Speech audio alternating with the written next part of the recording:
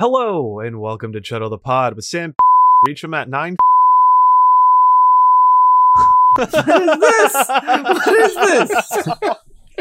What is happening? How long have you been planning this?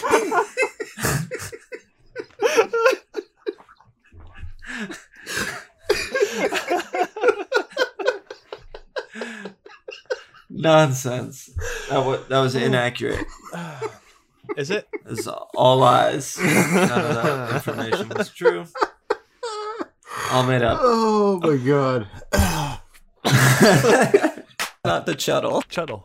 This movie sounds awful. I'm sorry, guys. Surprise. Whoa. Touching butts. Kinky. Creepy pasta. Please. Join us. You can't say Teddy Spaghetti 3 times or else Don't mention his name. Posticle. a Ouija version of The Stranger. Oh, that's fantastic. Hey. Out of the mist and into the fog, it's Chuddle the Pod. Hello and welcome to a brand new episode of Chuddle the Pod, where three best friends take a look at the curious world around us. And what do I mean by the curious world around us? Well, we like to take a dive into movies, music, mystery, and history, dabbling in the gruesome, ghoulish, grisly, and gnarly, and almost always touching the world of the macabre. And on today's episode, we are falling into a deep sleep as we cover a classic, A Nightmare on Elm Street. And those voices that have just been extinguished was by so my good. beautiful... That was fantastic. I'm praising myself, That was- my beautiful intro there. No, I'm that's really good. working That was on really that good. there. And You did a great job. thank you. Thank you for having me, and I thank you two for being here. So those beautiful voices, as always, are my lovely co-occupants. We'll jump over to Sam first. This time, you can follow him at Chuddle the Sam on Instagram, Twitter, and Slasher. Hit us That's up right. or hit him up on all of those. He'll respond to you. That's for sure. How you doing? What's going on in the life of you? I'm doing great. Thank you for having me. It's good to have you. Yeah, good. I saw Studio 666, the Foo Fighters horror comedy nice. on Nice. Friday, opening day. That was fun. If you're going to have a good time, you will probably have a good time. If you're Okay, looking okay. for like a band that made a horror comedy. Right. If you're Yeah. looking for much more than that, you'll probably struggle. Put it this way, I saw it with a horror fan and a Foo Fighters fan who's not a fan of horror movies. And the horror fan had a good time. The Foo Fighters fan said that it was the worst movie he's ever seen in his life. Oh, interesting. Very interesting. Yeah, I mean, I can understand that if you're I can see going that, in though. not being Yeah. a horror fan, it probably relied heavily on that. Yeah. The gore is intense. I mean, there's a chainsaw kill in it that's probably better than any from the new Texas Chainsaw. Wow. Bold statement. Yeah, interesting. Yeah, I'm fine. I'm happy saying it. I mean, there's not as can much, but the It's quality the kill over itself. It's quality yes, over quantity. precisely. Well, that's And then- awesome. I mean, I've been wanting to. Sorry to butt in. I've been wanting to see it just because then I kind of expected what you kind of said it was. Sure. A horror film made by a band. It's going to be ridiculous. I mean, if you've seen any of like Foo Fighters music videos, a good portion of them are pretty funny. So I wasn't totally. expecting anything serious out of it. So yeah, sounds fun. Yeah. I mean, it's objectively bad, but subjectively No, great. right, exactly. Like I'm expecting that. I could see it being a cult classic. And then I last night went with my buddy to go see A Veil in Hot Water Music. So that was a lot of fun over in Janice Live. And had a real good time with that. It was a lot of people in their mid-30s and older, some of them with their kids. Perfect.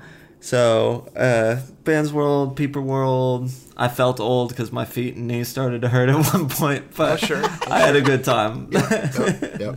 That tracks. Awesome. Yeah. I'm glad to hear it. Glad. I mean, it sounds like that would be the crowd that was there. I guess we're falling into that age group, and that's where our music's taking us. It's like, oh, Yeah, we sure are. we're all on the, that's all on the classic rock channel now. Classic Yes. emo. Yeah. Is that going to be a Right. channel? We're at is that it bus stop. yeah, right.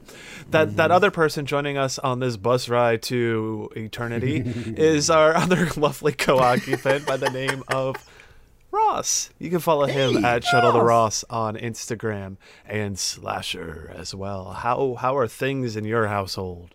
Ooh, things are good. When I was watching and writing notes for this film, for this episode, this hit deep. Because we got a newborn in the house and I am not sleeping. So I was as cranked on coffee as Nancy through most of this film.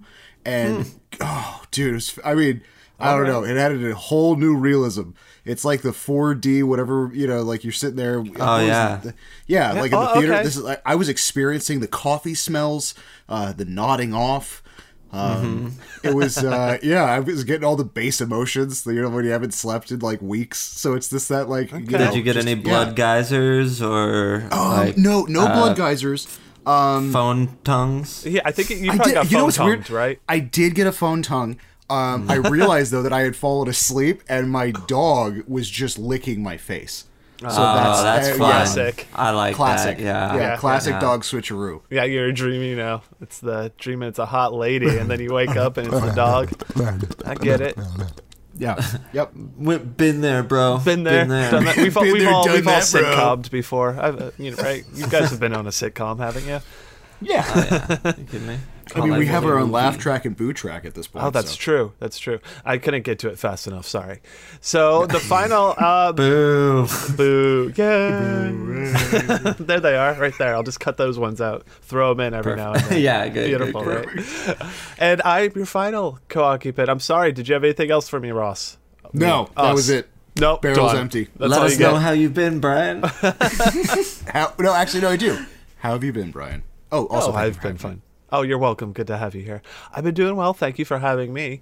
I just, like I kind of mentioned pre-podcast, been working, being, cat burgling everywhere. Ooh, Burgling. Good. In between some cat burglary jobs, I was traveling on the subway today. I'm just like sitting there, like zoning out or whatever, and we come to a stop. Doors open, start to close, and before we pull away, I look out the window and I see this kid. He crumpled up some trash and was trying to make like a shot into the trash bin and totally missed and did like a look around trying to see if anyone noticed it, and then like looks into the train and just sees me staring at him as I slowly shake my head. And he was totally cool about it, and he like started laughing or whatever. But yeah, that was a fun little human interaction with someone I will never see again. Yeah. That's fantastic. And then on the way back, go on. He's gonna tell that to his grandchildren. This one time I didn't think anyone saw. Like, the And problem then- was I didn't say Kobe. Tell me about the train man, Papa. The disapproving train man. The disapproving. And then after that, I stumbled upon a random movie premiere. Ryan Reynolds has a new movie coming out on Netflix. I think it's the one where like he time travels or some shit. I don't know. Oh yeah, it's like He's a in it. That grandpa guy. story. Always working. Mark Ruffalo's in it. So Yeah. I'm walking by, and there was a whole red carpet event going on, and I looked inside. It was like big glass windows, and you could see like where all the photos and press and shit was doing their thing. There was Mark Ruffalo hanging out, which is funny because that'd be the second time that I've randomly seen him in New York, and the first was at Comic-Con when I was working that, and I was walking, but he had a mask on, like an old grandpa mask, which I learned about later. Like it was in like I saw that guy. That was I was Mark like, Ruffalo. I walked right by that guy, and I was like, that's a funny mask. And That was Charlie Cox, the Daredevil on Netflix, was like walking around with just like a bag on his head. 'Cause I think at New York Comic Con one year as well, because I was at Joe Quesada's table, I think, and he just came up and started talking to him. Yeah. And you just heard this like British accent, and somebody else I was with was like, "That's Charlie Cox," and I was like, "Oh, that's funny. Look at him." Yeah, Little look at him being a sackhead. funny little man. Yeah, I love it when celebrities, put on a mask and walk around comic conventions. Right. If they do it well, even if they don't, even if it's just a bag on their head, that's still pretty funny, right? It's still pretty good. Yeah. I mean, It's it'd like be funny how if it's like a It's plastic all you bag and they need. can hardly breathe out of it. It's just like, oh, hey, somebody's cosplaying as a floor corpse with a bag on their head. It's Leonardo DiCaprio. Oh my God. Oh my God, that's amazing. So we want to say thank you so much for joining us. All three of our voices together combined to make Chuddle the Pod, where you can follow all of us on Twitter, Slasher, and Instagram. We're on all of those. You can email us if you want to do that. If you're maybe a little shy and don't want everyone to know that you're like shouting out at us, that would be chuddlethepod@gmail.com. Hit us up. Give us a give us those would you rathers. Give us some movie suggestions. Let me know about some creepypastas. We're here to engage with you or talk about anything else. What else? You got stuff going on in your mind? I mean, maybe we'll sit down. We don't offer professional advice, but, you know, we'll talk with you. No, we're not professionals at all. We look like them, but we're not. Do we look like them? Who does? Yeah, which one of us looks like a professional? It just depends on, I mean, Look hey, you at know the what? three of us and you tell me. Depends on the profession. I guess so. I mean, we're all professionals in our own professions. Yeah. Is that it? Sure. Why Yeah, not? Sure. So, as we mentioned, we're covering Nightmare on Elm Street tonight. This is a deep dive to kind of celebrate our 25th recording, but may not be our 25th episode. But we'll leave that to figure out whatever. Yeah. So, we've been pretty much doing this for about 6 months at this point, and it's awesome. So, we thought we would sit down with a classic that I mean, I'll probably, I don't think I'm shooting myself in the foot by saying we all love this movie. So. Yeah. So we're gonna go cover A Nightmare on Elm Street. Hated it. It sucked. God, this is gonna be another one where it's you guys another- like it and I hate it. Great. Fucking worst rom-com I've ever seen. We're gonna go ahead and take a break before we jump into the boiler and get a little steamy with A Nightmare on Elm Street. And we're back. Thank you so much for listening to what you just listened to, which was probably not much. We are here and we're in it, and we're about to talk about something very, very exciting. So I'm going to kick it straight over to Ross to get us all started with another one of Ross's Video Roundup. Well, hey there, buckaroos. Welcome for another Video Roundup with your pal, Ross. Spoilers ahead.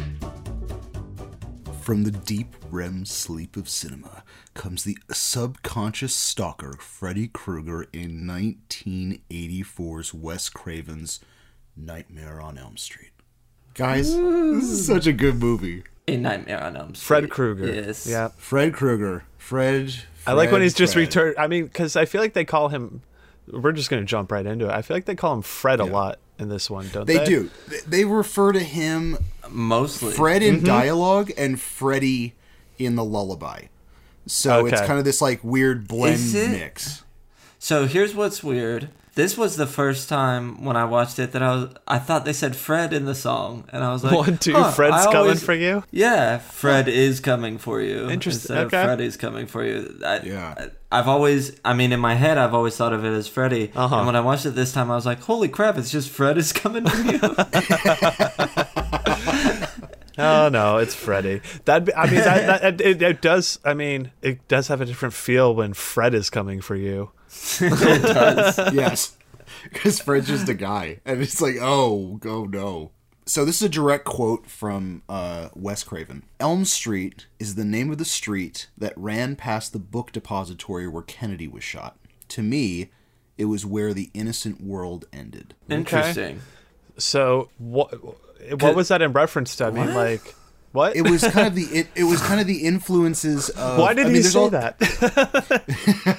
Because there's a residence of Nancy Thompson and the other residents of Elm Street are starting to have nightmares. Oh. And those nightmares are starting to become real. And she and her troop of friends need to uncover the dark truth concealed by their parents after they become targets of a spirit of a serial killer with a bladed glove in their dreams. And guys, if they die in their dreams, it kills them in real life. So I've heard. That's funny. good. I've never thought of Freddy Krueger as a spirit, but I guess he is until they realistically, bring him into our world. But Bring him into the right. It is. It's there's a lot of different, really unique things about Freddy Krueger in comparison to, say, some of the other things that were kind of in the horror atmosphere at the time. I mean, realistically, and the one that just is the forerunner is that he is a dream stalker. Like, he's not necessarily in the real world, and everyone needs to sleep. And this thing comes to you when you're most vulnerable, when you're actually asleep. Which like is specifically when you're asleep. Specifically when you're asleep. That's even like, because like sometimes you could be like, okay, maybe I can get a little shut eye. You know, we take rounds. If someone's chasing you, but like, it's like the total opposite like, of any other slasher. Yeah, where it's like no one can sleep until you watch. You can't not sleep. It's not like where it's like we just have to get away from this cabin or whatever. Right. Yeah. It's like they say it in the film. Nancy's like, the record is 11 days without dying. But I mean, do we know if that's real? I mean, maybe. How was she able to look that up? Wikipedia didn't exist. No, she had to look that up. She had to call the internet. She called the library. She called her local librarian. Yep. They pulled some microfiche out, and then she answered the question. No, but it's. I mean, how was your? I mean, like, okay, so. We're all within the same kind of age range. Mm-hmm. What was your first exposure to Nightmare on Elm Street? Now, was it the first movie? Because it wasn't for me. Me either. I don't think so. Well, it's hard to say, but my first real, I feel like, memory I have is Wes Craven's New Nightmare. I remember when that came out, which was about 94, I think that came out. Yeah. I don't remember if it was right when it... I don't remember the time frame, but it was relatively newish, I think. My brother and his friends had rented it. My brother wasn't ever like a huge horror fan. Like he would, watch it with his friends or whatnot. So it's not like I developed my love of horror from him. Sure. Unlike a lot of other aspects of me. But, right. So I remember I had someone spending the night with me, and my brother and his friends were watching that in like the living room. And I wanted to go and hang out with them, but also watch this, like, whatever this movie was. So I feel like I knew of Freddy Krueger. Yes. And maybe I had seen some other stuff at that point, but this is fucking Wes Craven's New Nightmare. This is New Nightmare. Just a little bit more intense Freddy Krueger. And I remember my friend sitting next to me watching it, and he sat there and just, like, watched it or whatever. And then I think we went back to my bedroom to go to bed, and I don't remember if he went home that night or like had to call his parents. He's like, I can't watch stuff. Like, I remember him being absolutely horrified, and I was like, this is pretty neat. I gotta start discovering more of this shit. So what totally. Is this? I'm very similar. So one of the first R-rated movies that I smuggled into my house was Wes Craven's New Nightmare, and watched it alone in my room. On a VHS player, and it scared the bejesus out of me. I think it's scary because, like, I was same thing. Like, I knew who Freddy Krueger was, but I didn't know like the specifics of who Freddy Krueger was.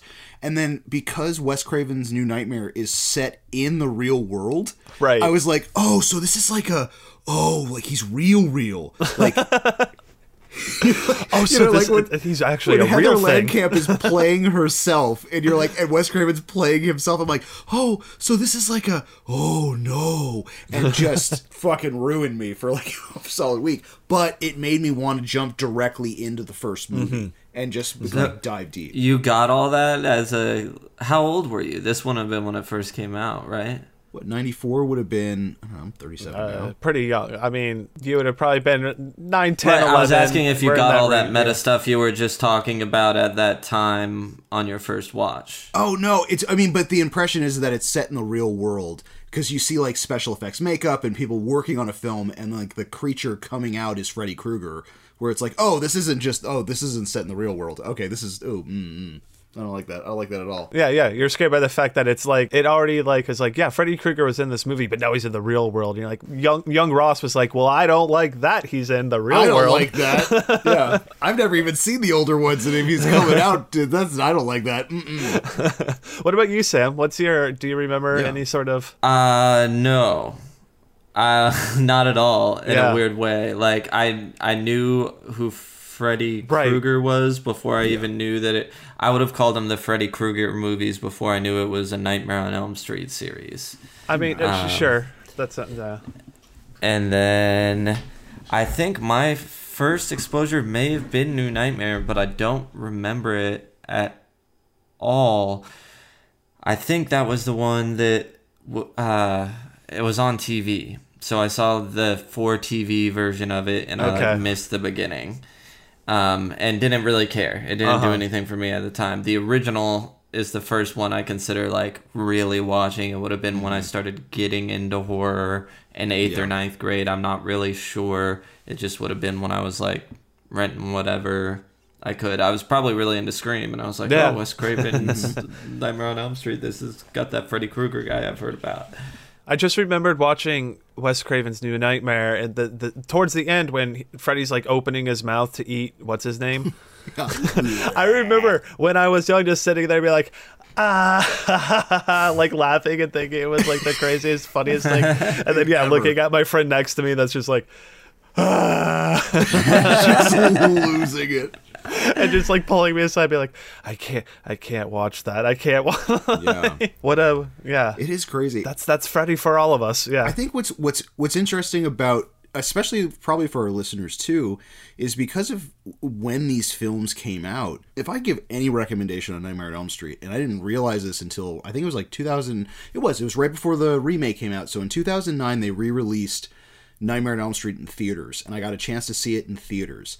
And around Halloween, listeners, if you've got like theaters in town that are like small mom and pop things that are just doing like midnight movies, if you get a chance to watch Nightmare on Elm Street on the big screen, do it. Because so many of the movies that we love and watch, we've watched at home. They were on VHS or DVD at certain ages, especially certain ages like of these films. So because this was done in '84.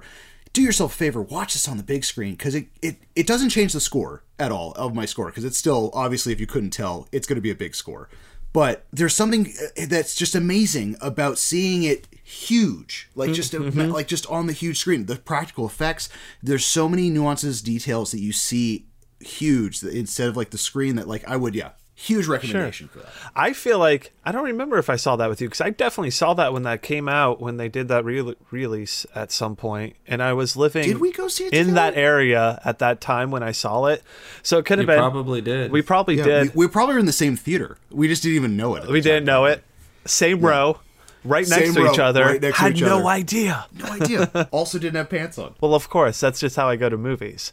So yeah, no, I definitely, if you get a chance to see any of these kind of classics, or I mean, in theaters is just so much more fun. And I believe it was a relatively full theater too. So it's just like fans of the movie.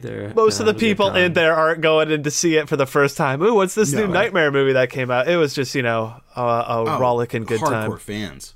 Oh, absolutely. And what's even more amazing to me, I've seen the movie a million times, and then seeing it in the theaters, it still legitimately scared the bejesus out of me a few times.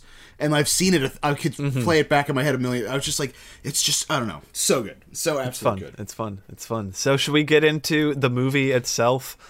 Yeah. Nightmare on Elm Street, starring the one and only Johnny Depp in his first role. Yes. Jonathan. First role. Deppelson.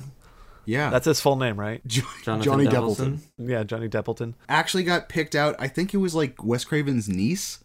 There was a bunch of headshots, and he came in, and like he was a young, attractive dude.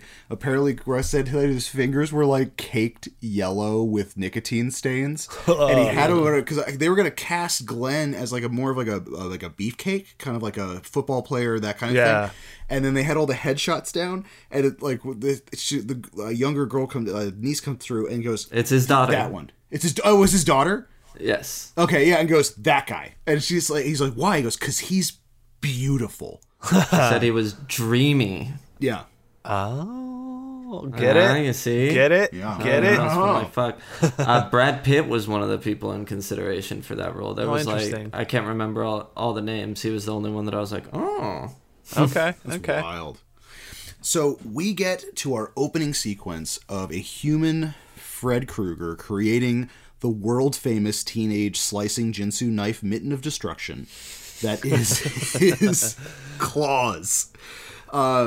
Which I do kind of find really sweet, because he, especially for first time like seeing this, it gives you a pretense of what the murder weapon is without giving away too much of the character, because this is an insanely unique murder weapon for a slasher. Yes. And it, It's And so it was coming off the time where like every slasher had their own weapon. yes, You had, like and weapon, with- a thing, like all this Yeah. stuff, and it's so. Whatever I mean, you it's had, obviously your- become so iconic. your steak but knife, like, your axe, huge. your chainsaw, your hammer, your pickaxe, right? Pickaxe, exactly. Yeah, well, you do a little Harry Warden. And a good, actually, fun fact about the claw hand is that it's a kind of like accumulation of a few different things. Wes didn't want to have another slasher with just like a generic knife. And then he kind of had, because he owns cats, he had a really innate fear of getting scratched by cats. And he kind of like that, he said it was a fusion of like the idea of getting slashed by a large animal.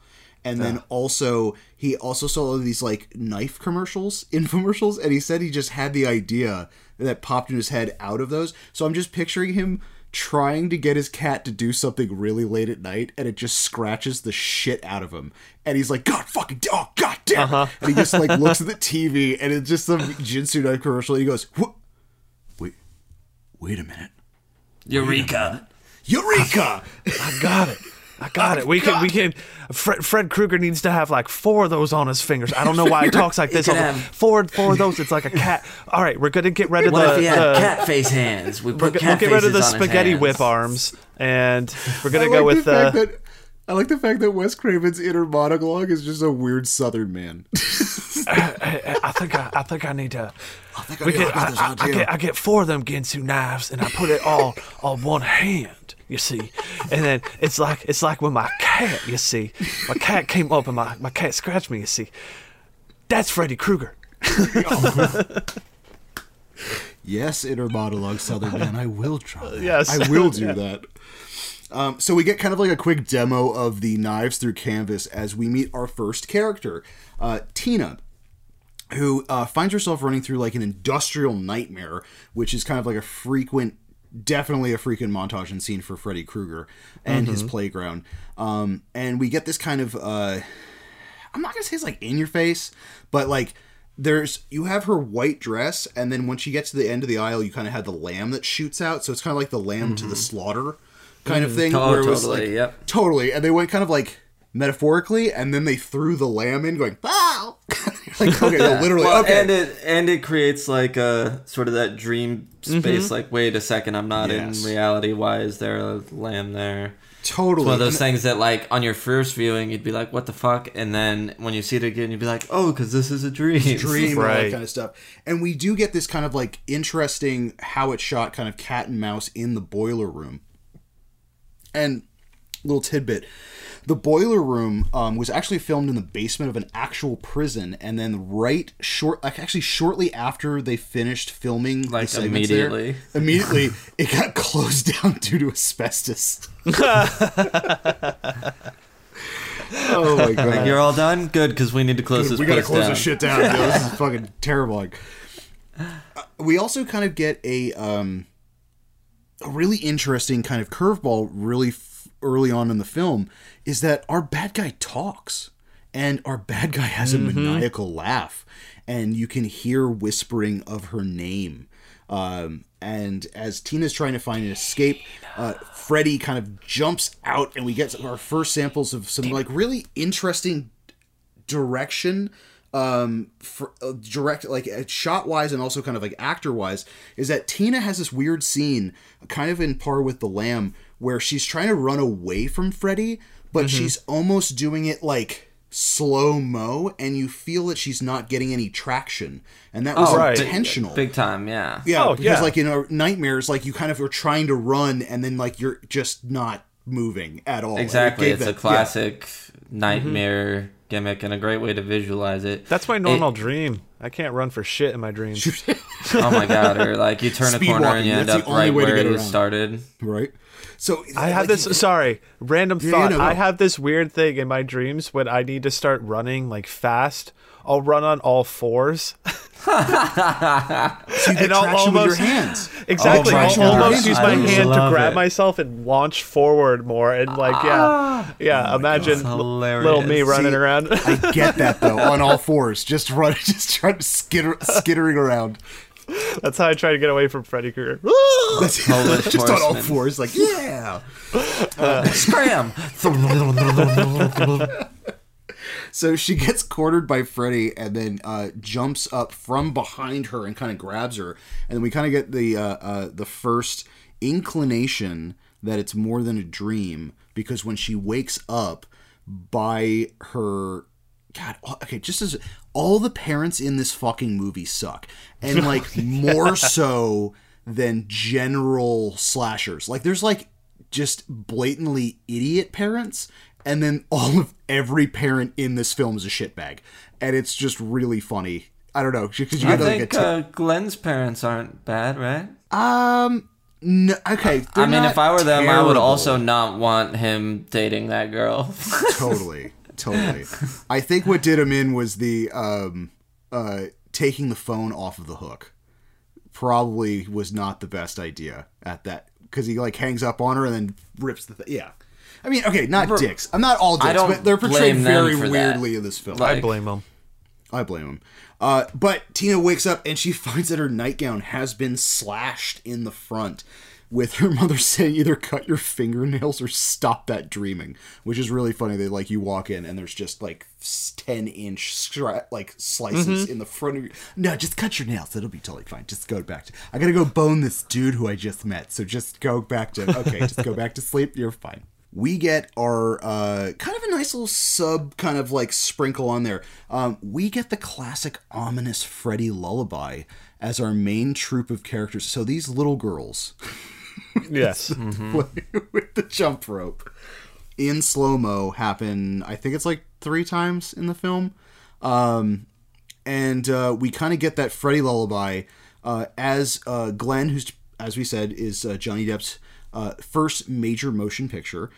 Nancy, Tina are met by the horny at all times Rod, who is like Rod's character, man, is fucking weird. I actually gotta, It's in the name. I mean, right. They put the sort of horny pervert into Totally. the name. And there's already dick jokes. There's huge, like, there's already just like dick jokes and just like, fuck you, I'm out of here. I actually love the dick joke because he's like, yeah, I woke up with a boner and your name on it. He's like, yeah, right, your boner's too small to fit my name on it. It's only 4, it's 4 letters. That one was actually pretty good. That was actually pretty good. So they're all kind of getting to school. They're all describing having bad dreams, and it reminds them of the lullaby that they used to sing as kids, which conveniently we just heard 15 seconds ago, so we know exactly what they're talking about. Did you read who wrote that lullaby? I have it in my factoids, but if you have it on hand right now, I would love to hear it. Shoot. The lady who plays Nancy, whatever her name is, Heather her Langenkamp? boyfriend at the time wrote that. Interesting. Right? Just And a they use trivia it for it. you. No, there's some really there is some really fun tidbits in here, because like Wes kind of gave some really cool creative control to certain people when it came to certain different effects, sometimes with the score, which just proves how awesome Wes is. So we get the of course, now because Tina is not sleeping well and Nancy's trying to be a really good friend, Glenn tags along and they have a after school huge sleepover over at Tina's because Tina's mom's out of town. Dude, the boombox gag with Johnny Depp is so fucking funny. Like, the first time seeing that as a kid was just, like, so good. And it made me like these kids. I think Wes does a really good, but he directs his actors well enough that you really do feel for them, even in the short amount of time. Like, some of these really funny comedic bits that he throws in there really help to his character development. And that one is a really good example, because Johnny plays it perfectly. I agree. What's funny is, though, watching it this time was the first time I watched it from the parent perspective, being like, oh, one day my kid's going to be trying to trick me with some bullshit like this. Goddamn boombox! Oh, yeah, they are. Yeah, they're totally trying to do that. With just machine guns in the background and shit like that. Yeah, that was like, the other thing. I was like, if that was the next thing I heard, I'd be like, I'm coming over there now to right get now. you. I'll be there in like 2 minutes. Don't worry about it. It was the 80s. Machine gun Totally. fire was going off constantly. Parents the weren't time. caring. As long as Yeah, you were so- out of the house doing something, that, you It know. was the Reagan era. It's totally fine. So Tina describes Freddy almost to a T to Nancy, and then they all kind of have this realization that they're both dreaming about the same person. They love hear, that. yeah, which is I like, love how that's set up. It's so like scary. What a scary concept to be Yes. like, wait, the guy in your nightmares is the guy in my nightmares. Like I would lose my shit Totally. if that happened. and that dialogue between the two worked out really, really well too, because it happens organically, where it's just like, no, it's just, oh shit, this, oh, okay, yeah, okay, we're actually dreaming about the same person. Mm-hmm. So they hear something outside, and lo and behold, it is can't put 4 letters on his dick, Rod. That's actually how I put it in my notes. Just because that dick joke was so good, I had to write it further down the line. So, in all classic teen slasher movies, Rod and Tina decide to patch things up by boning each other in her mom's bedroom, while Oh, yeah. Cockblock Glenn gets to listen to them achieve the elusive simultaneous orgasm. Yes, and doesn't he say something about like what's Glenn's quote right there? He says like, "I hate morality" or something. Yes, yes, yeah. Is he in what's her name, Nancy? She's like she's not even there with him at this point. They're like in totally separate rooms. Just Totally separate rooms. He's sleeping on the couch, and she's in Tina's room, because you can tell because Yes. it's got the cross in the background. right. I understand they're not gonna like hook up or anything. I guess maybe it's just Oh to no, stop no, no, temptation. no! She is shut that shit directly down, and she's not even trying to do heavy petting. She has moved this guy directly onto the couch. Like, there is no do not pass go. Though she's there for Tina, and she said that to Glenn. That's true. After Rod and Tina patch things up, they both take a snooze, and we kind of get lulled right back into the dreamscape. And here's where we get a real fucking first look at Freddy, the demon of dreams, as Tina goes to investigate noises outside. We also get, like, the fucking super rad, creepy as fuck Freddy coming out of the wall above Nancy's head. That bulbous, Classic. Yes. So Fucking- So good. The way it's shot. never gets old. dude, Yeah. it's fucking... That was that was something I feel like remember seeing that on the rewatch in the theater and being like, Was just- that oh, mind When felt it's big, I bet that would be dope really in cool to theater. see. because Yeah. even in the DVD and the VHS, it's probably a little better now with like 4K and Blu-ray and the size TVs are now. But like the when you first saw that scene, it's shot very dark, so you kind of just have that push through, so you can kind of see the top of his head and kind of him kind of like looming over Nancy, which is unsettling to begin with. But then when you see it in the theaters, like you see like the undershots, you can see like the ripples in this dude's face. You can see his like mouth and shit. It's like, oh, whole bag of nope. Just, oh my god, terrible. Ugh. Brilliant. Brilliant. Just fucking outstanding. So Tina is lured into a back alley behind the house, and we get Stretch Armstrong Freddy Krueger clawing both walls towards her as Tina screams, oh my god. So for this gag, they actually had crew members with fishing poles above the stunt guy as he's walking down to keep his Like on the arms... sides of the fences? Yeah. Or... Yeah. So like as to sense. keep I his love it. arms going through, right? I know that's a gag that doesn't work for a lot of people, but I've never liked me. I always kind of liked it because it's a little like disjointed. It like I understand it doesn't look real, but it's like dreamy, so it didn't bother me. I No, guess. I honestly, I'm in your camp. I don't mind the stretchy arms because of how ludicrous he goblin shuffles towards her after his arms go back in. Where he Oh, does with like his the little hands, the way he holds his arms. Yeah, totally. yeah. Well, this is also the first time that you're really seeing him be kind of playful with his victims Yes. and like messing Yes. with them, and like he's specifically doing this to try gonna to get you. scare her and be like, I'm gonna get you. Then yeah, Yeah. you get his A lot creeping, of this shuffling is like down. taunting. Like it's very like taunting and maniacal, and like he knows that like he's going to get you no matter what. So he gets to play with you Right. before he kills you. And this is like that first sense of that. Specifically, which you bring up perfectly, is when she screams, "Oh my God," and he lifts his blade up to his face with the iconic, "This is God." That scene is fucking so cool. No.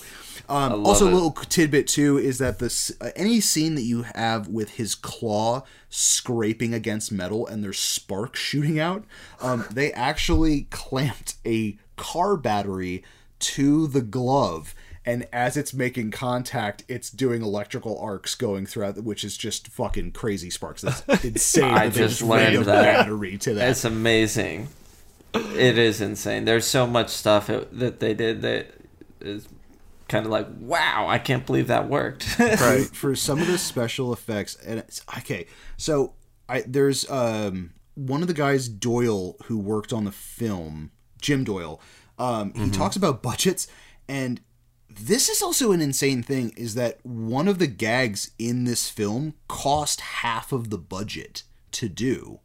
So he only had half of his proposed budget to do the rest of the special effects, which blows my mind because they're so fucking good. Like, all of these bits are so fucking good. Yeah, it doesn't cost much to hook a car battery to something.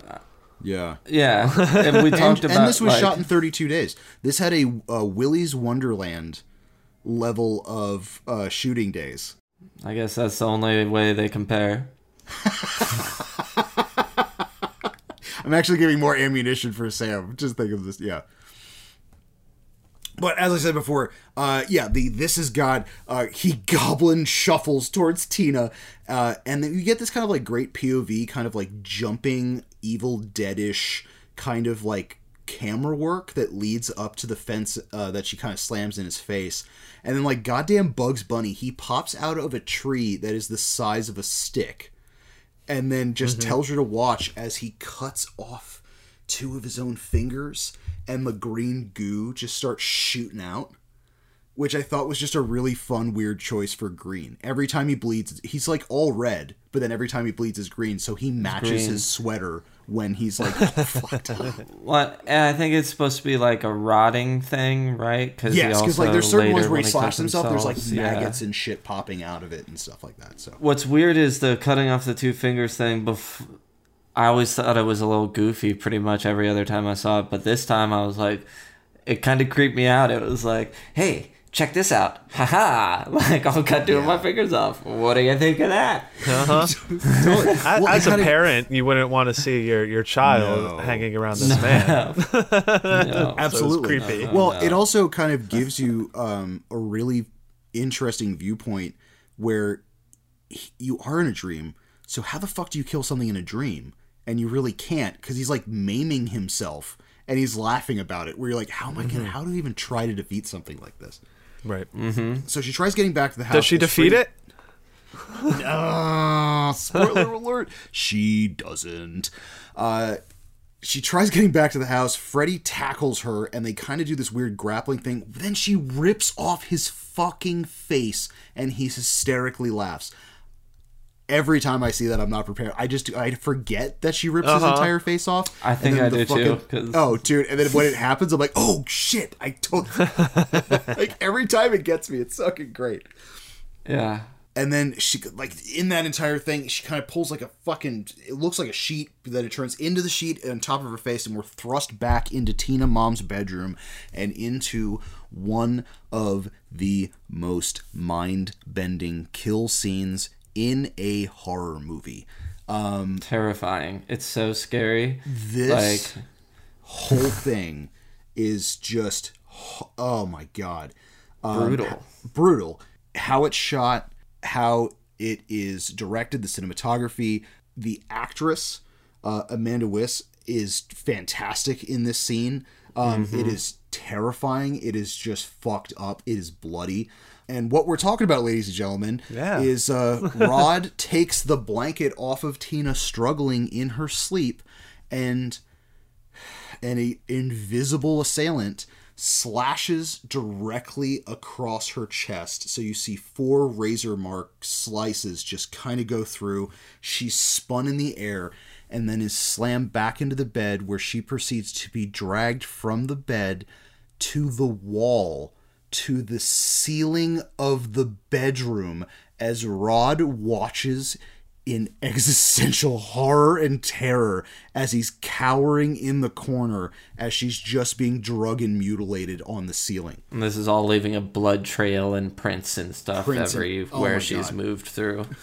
So I felt it would have the man himself describe it way better than I could. So this is from a Rolling Stone interview between Craven and Jim Doyle.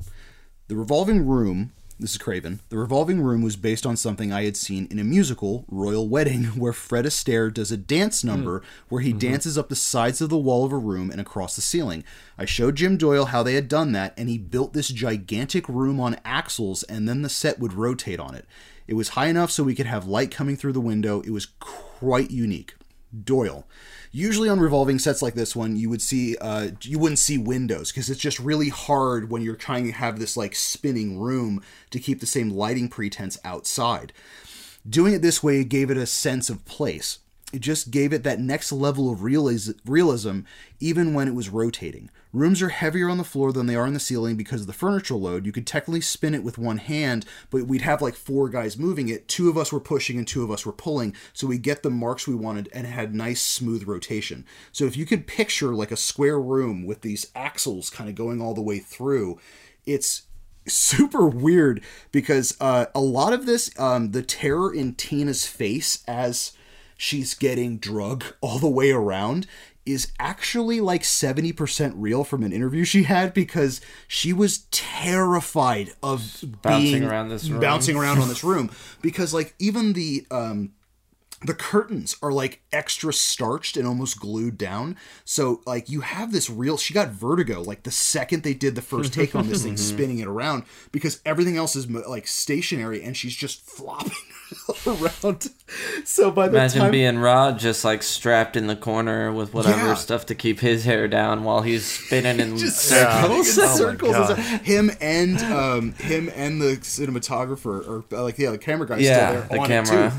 So it's just, it's just insane. I thought it was crazy with that room. I didn't learn till this time how you were saying how it was just like basically man-powered. I guess I didn't know why it would be something else, but I assumed it would be like machines kind of doing all this, not just like if it was machine-powered, it would have saved them the trouble of the other incident with this room later on in the movie. That was how I found out it was man-powered, yeah. So the only other thing, the quote I want to have from Doyle, because I thought this was just amazing, I had to put it in here. So Jim says, I kept the room because it cost me a lot of money. I sunk like $35,000 in that thing, and I only had like $57,000 or $60,000 budget. I was able to rent it out 3 times, so it paid for itself. This spinning room has also been in Breakin' 2, Electric Boogaloo, and Larry Cohen's The Stuff. The Stuff is one of my...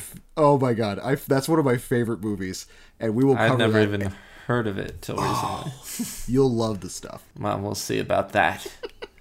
So Glenn and Nancy break into the room as they see Tina mutilated and mangled because from the ceiling she drops as this like slush pop onto the bed, which they actually had to cut down a little bit because I think the MPAA only gave 2 scenes, which was like a drop and half of a splatter. The original scene has her dropping and just like a fucking like cannon of blood just splatters on top of Rod as he freaks out.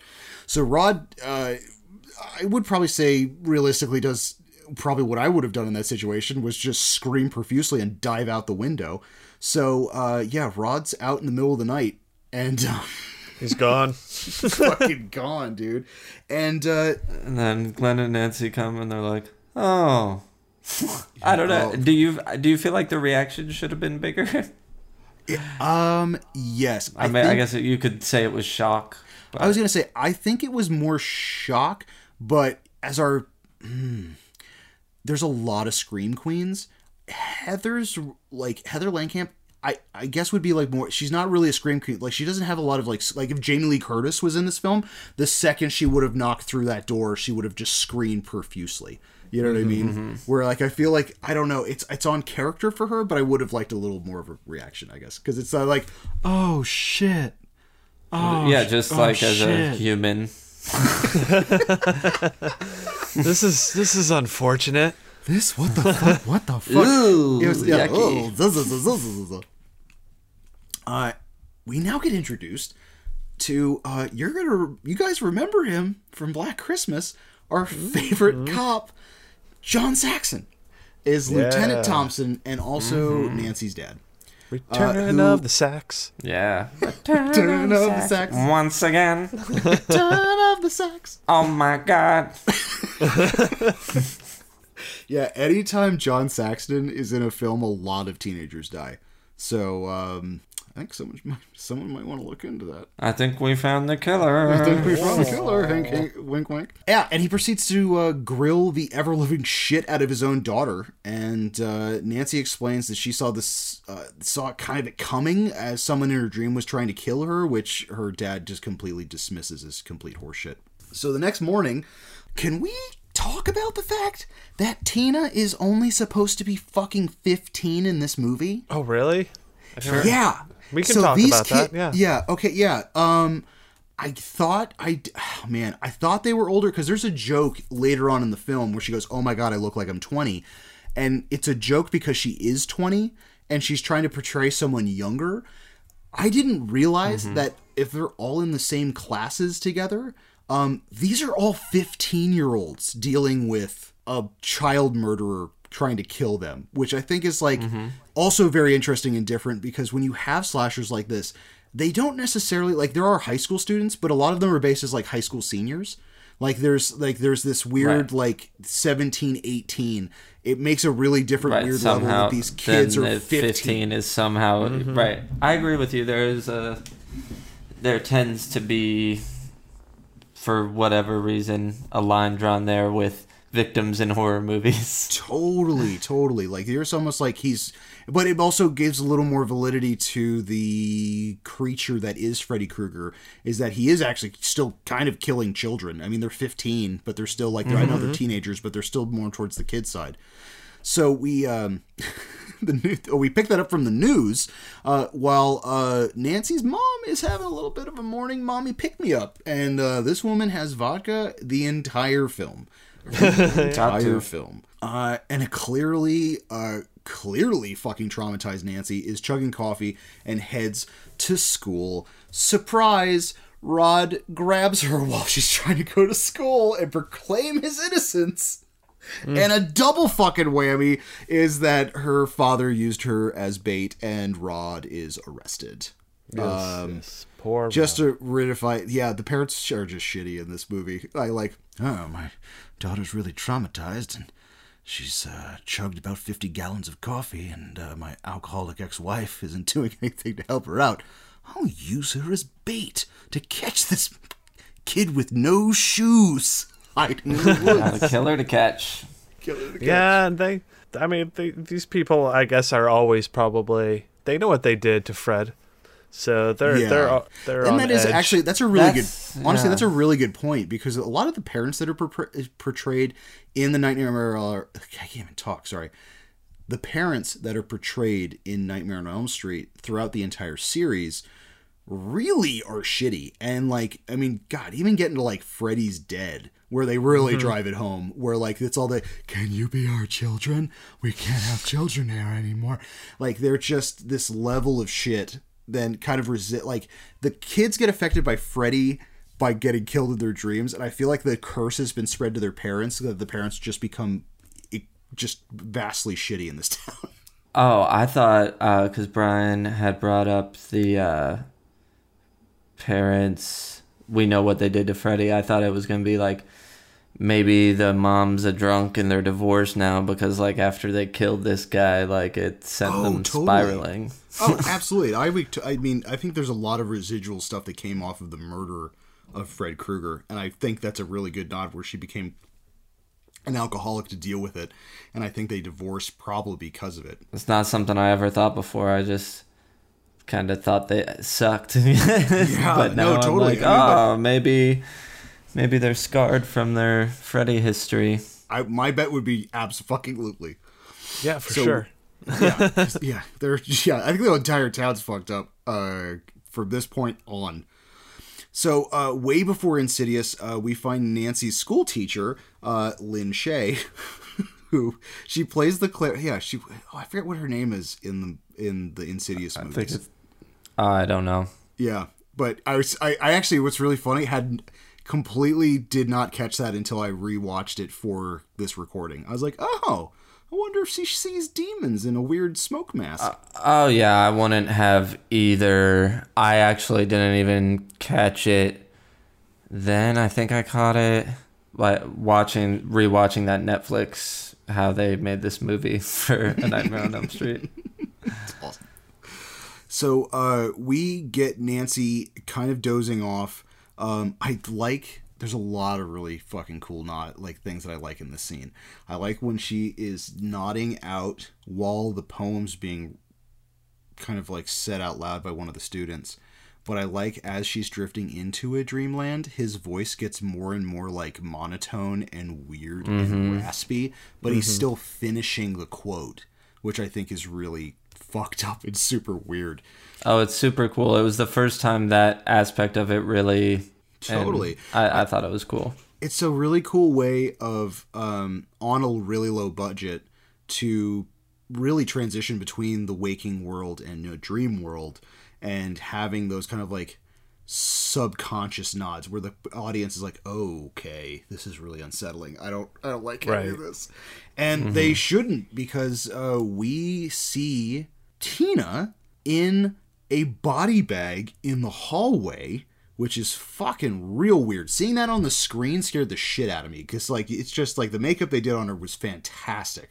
And then she kind of follows the body bag, and it's in the hall. And this is the gag's done by same kind of like the fishing line wire, but then her legs go up, and this invisible force just starts dragging the body bag through the high school hall. Which is I like that her arm falls back when her legs lift up too. There's something about that just gives it this extra sort of like grossness to it. I don't know how this else to almost put sort it. of like yeah, exactly. Picking it up this dead body as a means to taunt the person that's watching it. Yeah, just adds to that, I feel like, too. Super, dude. And I think also the amount of blood too, because this was it was done with a stunt woman, and this was done in one take because Wes couldn't fathom trying to clean up that much blood to reshoot it. So he's like, we're getting it in one take, and they did. Probably said that a lot. You know that scene in Scream where he's the janitor cleaning up? That was him still cleaning up the blood. Blood from his always in. Oh, look at this. Wow. Yeah, dude.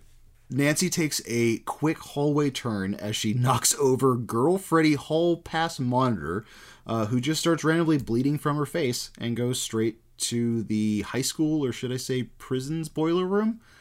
Here's where we get our first real like cat and mouse with Nancy, and it's real gross. He's real gross, guys. Like, I think the more I watch this first version of Freddy, like the more he's fucking gross, and I think that's a really a different aspect to a slasher that wasn't presented. Like, obviously there's like gross out moments with certain like Jason Voorhees's, or I mean not really with Michael Myers, but I mean like he's fucking gross. Like he's doing that. Yeah.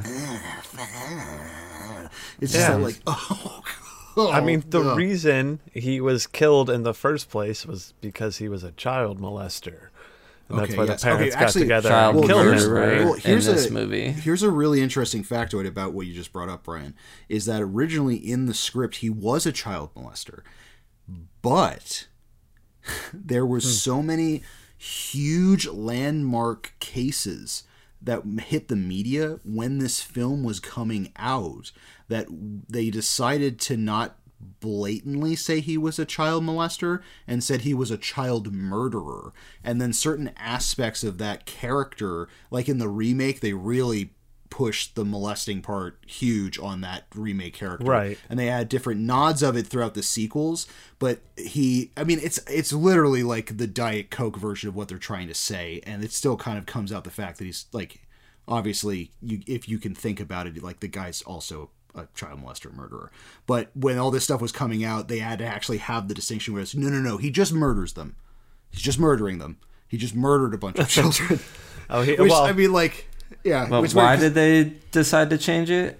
Because of what happened? during the when this film was being made, there was a number of huge landmark allegations that had been coming out that were in trial, and Wes felt what child huge molesting? child molestation stuff. Yeah, there was like, I don't know if there was something like, they didn't go into Wes never went into the specifics of the court cases, but there were some It was just landmark like ones. child molesting was in the news at the time, so they were like, huge, "Yeah, and there was let's like a bunch of massive cases want against people to like this guy. Let's make him only murder them."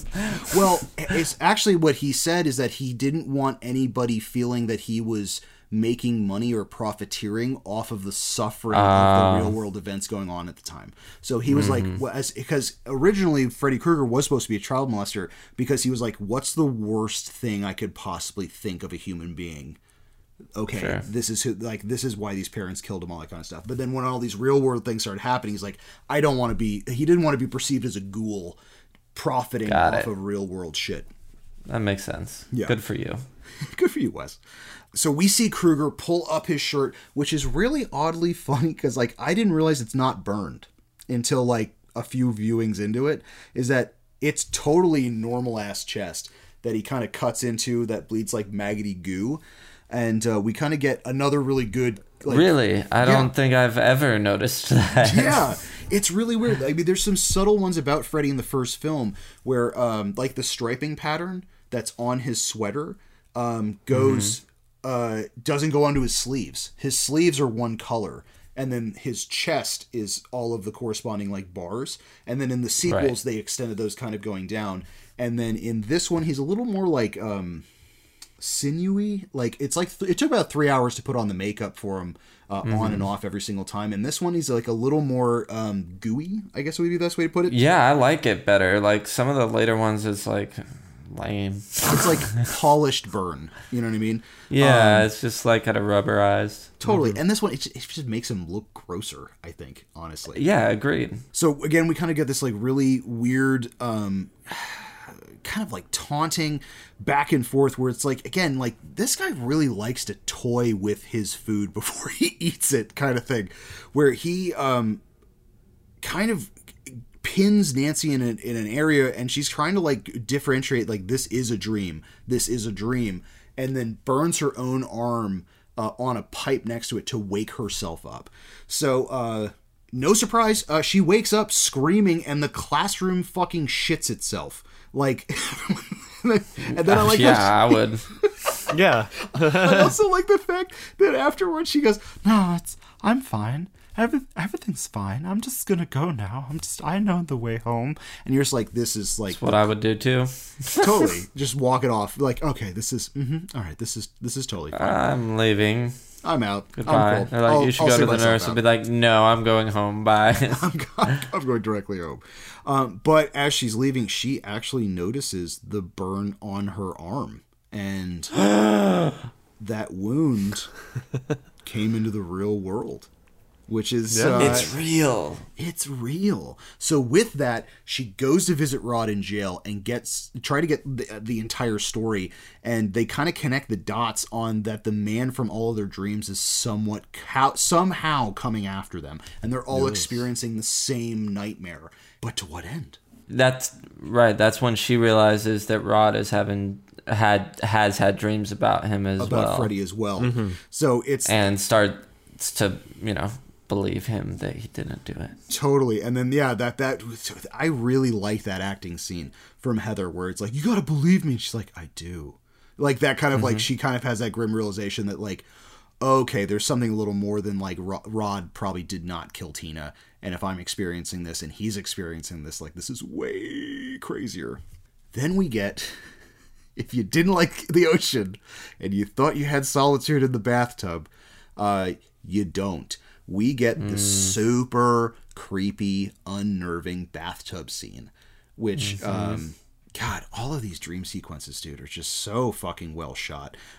This gag has Nancy kind of like sitting on top of the special effects guy who's in a scuba suit, and he was completely blind during this, so Wes Craven had to patiently tell him to keep on reshooting because he couldn't see where his hand was going. So in the classic scene, Nancy is taking a bubble bath to try to like calm down and kind of like decompress after all this heavy shit and falls asleep. So in an homage to Jaws, we get the razors of his claw coming out of the bubble bath between her legs and start reaching towards her face.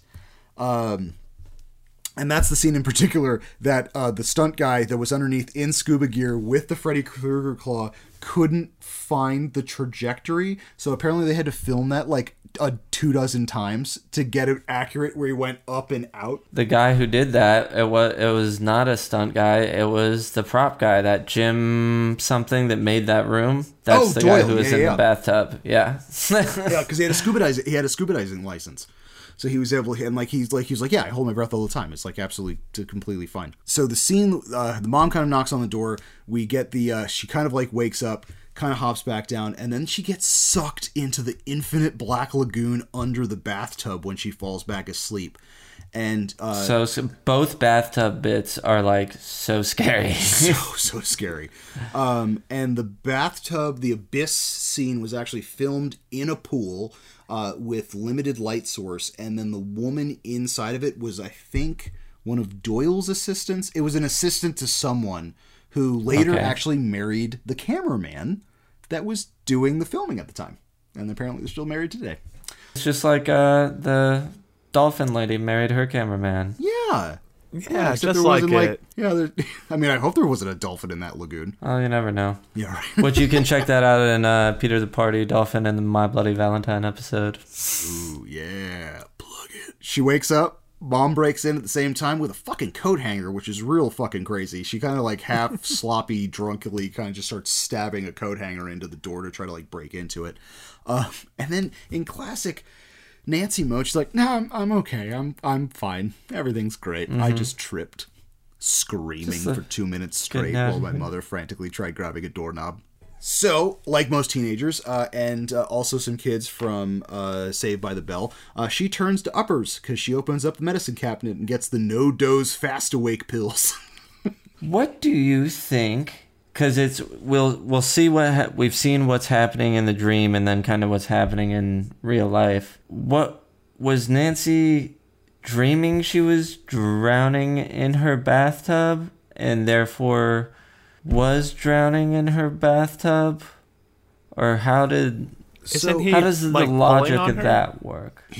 So he's pulling on her leg, trying to drown, kill her, or stab her.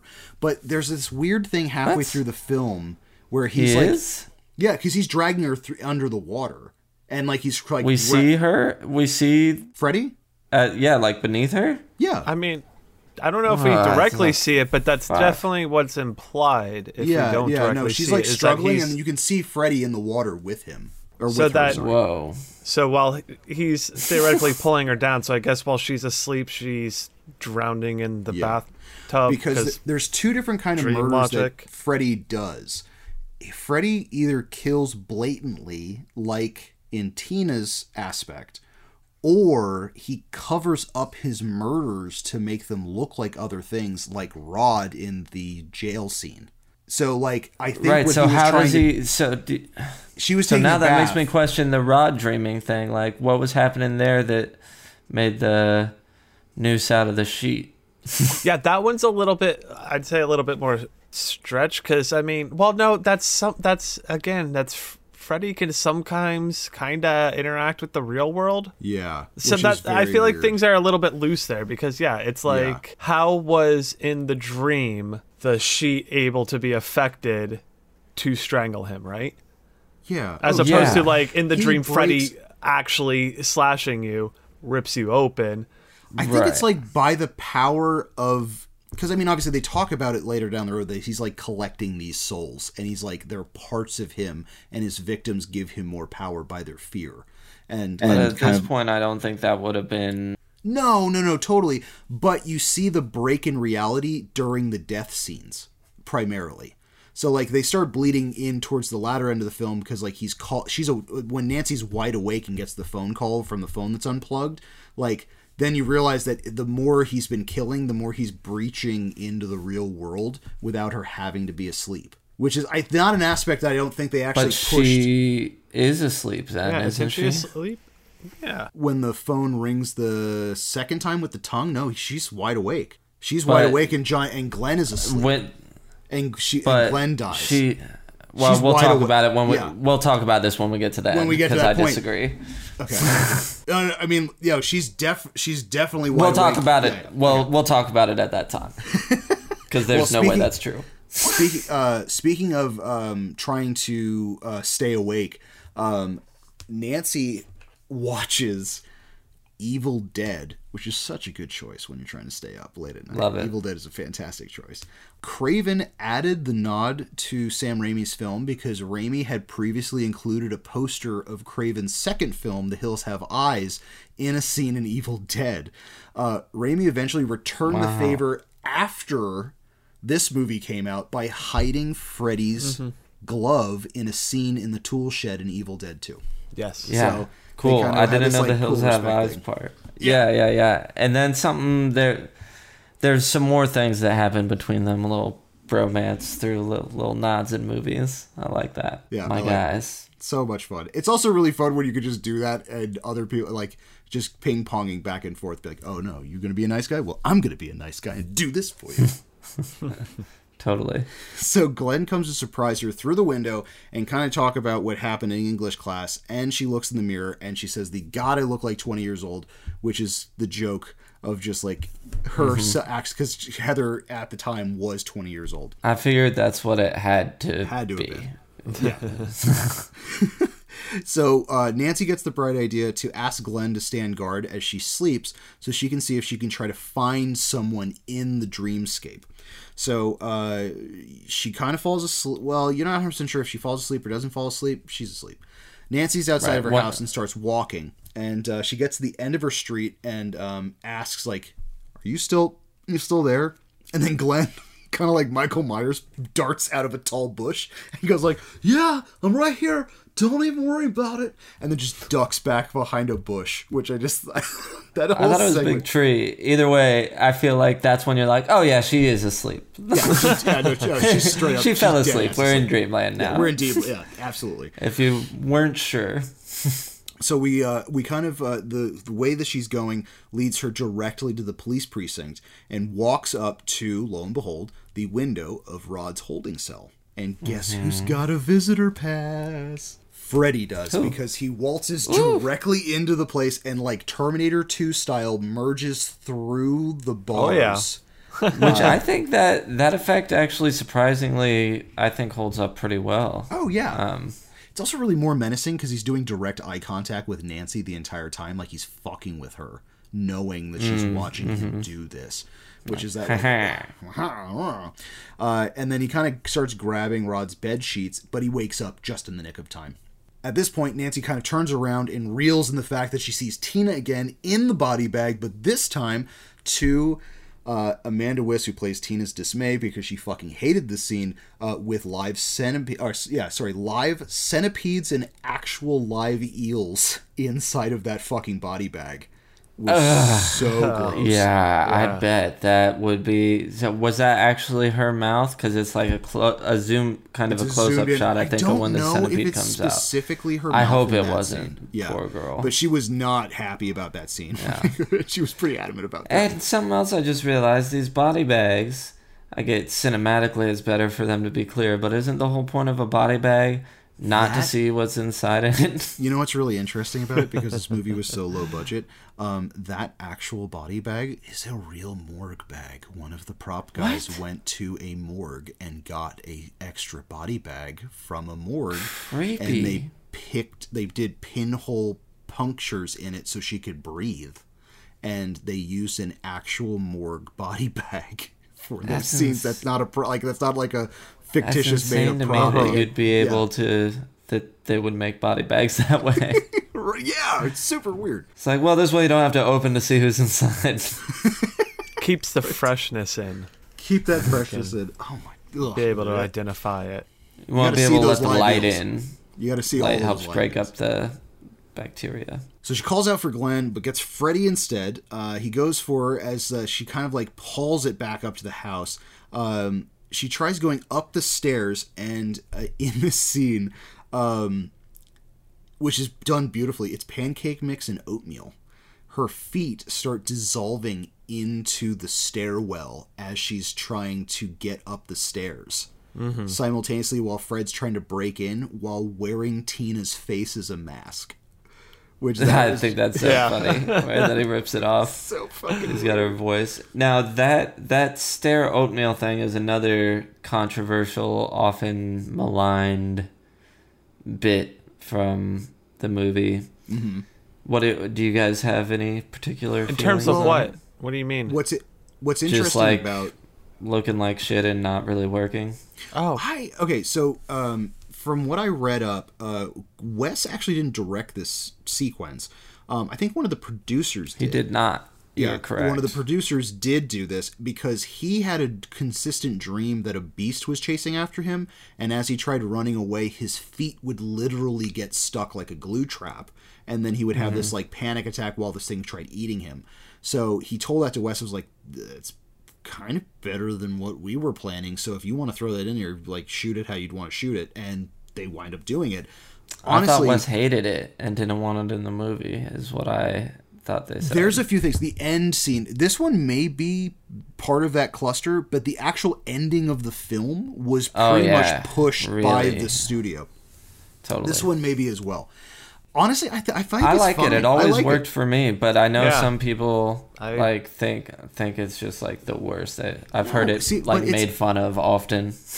I get why they would put it in the film for the fact that during a dream sequence, I think it's really good, shy of the Freddy gags, to have set gags to kind of lure you into the fact that you're in a dream sequence. And I feel that the stairwell works out really well for that. I like it. I like the nightmare logic of it. It's the same with the running in the Tina's dream in the opening of just like trying to get away but not being able to. Absolutely. So she gets to her own bedroom where Glenn is completely asleep and tries to tell herself it's just a dream. Freddy fucking breaks on through to the other side, and just as her alarm clock goes off, and fucking, dude, Heather was so good in the scene. She's so mad at Johnny Depp because, like, she almost just got fucking killed, and she's just like, oh, I'm gonna fall. Oh, I'm gonna get you. Ooh. She like Macho Man Randy Savage style, like, oh no, what is you? Oh, Glenn, no. So she convinces Glenn to go to the jail to visit Rod. As they argue, kind of to try to see him, his sheets like a snake wrap around his neck and hang him before that they could come and save him. So most of this scene with the snaking sheet was actually shot in reverse. So it's like around him, and then they slowly untie it around him and then take it off screen. So when you reverse the film, it looks like it's like writhing up him and then kind of like killing him. Now I have all sorts of brand new questions about how this shit works, but whatever. I love the movie.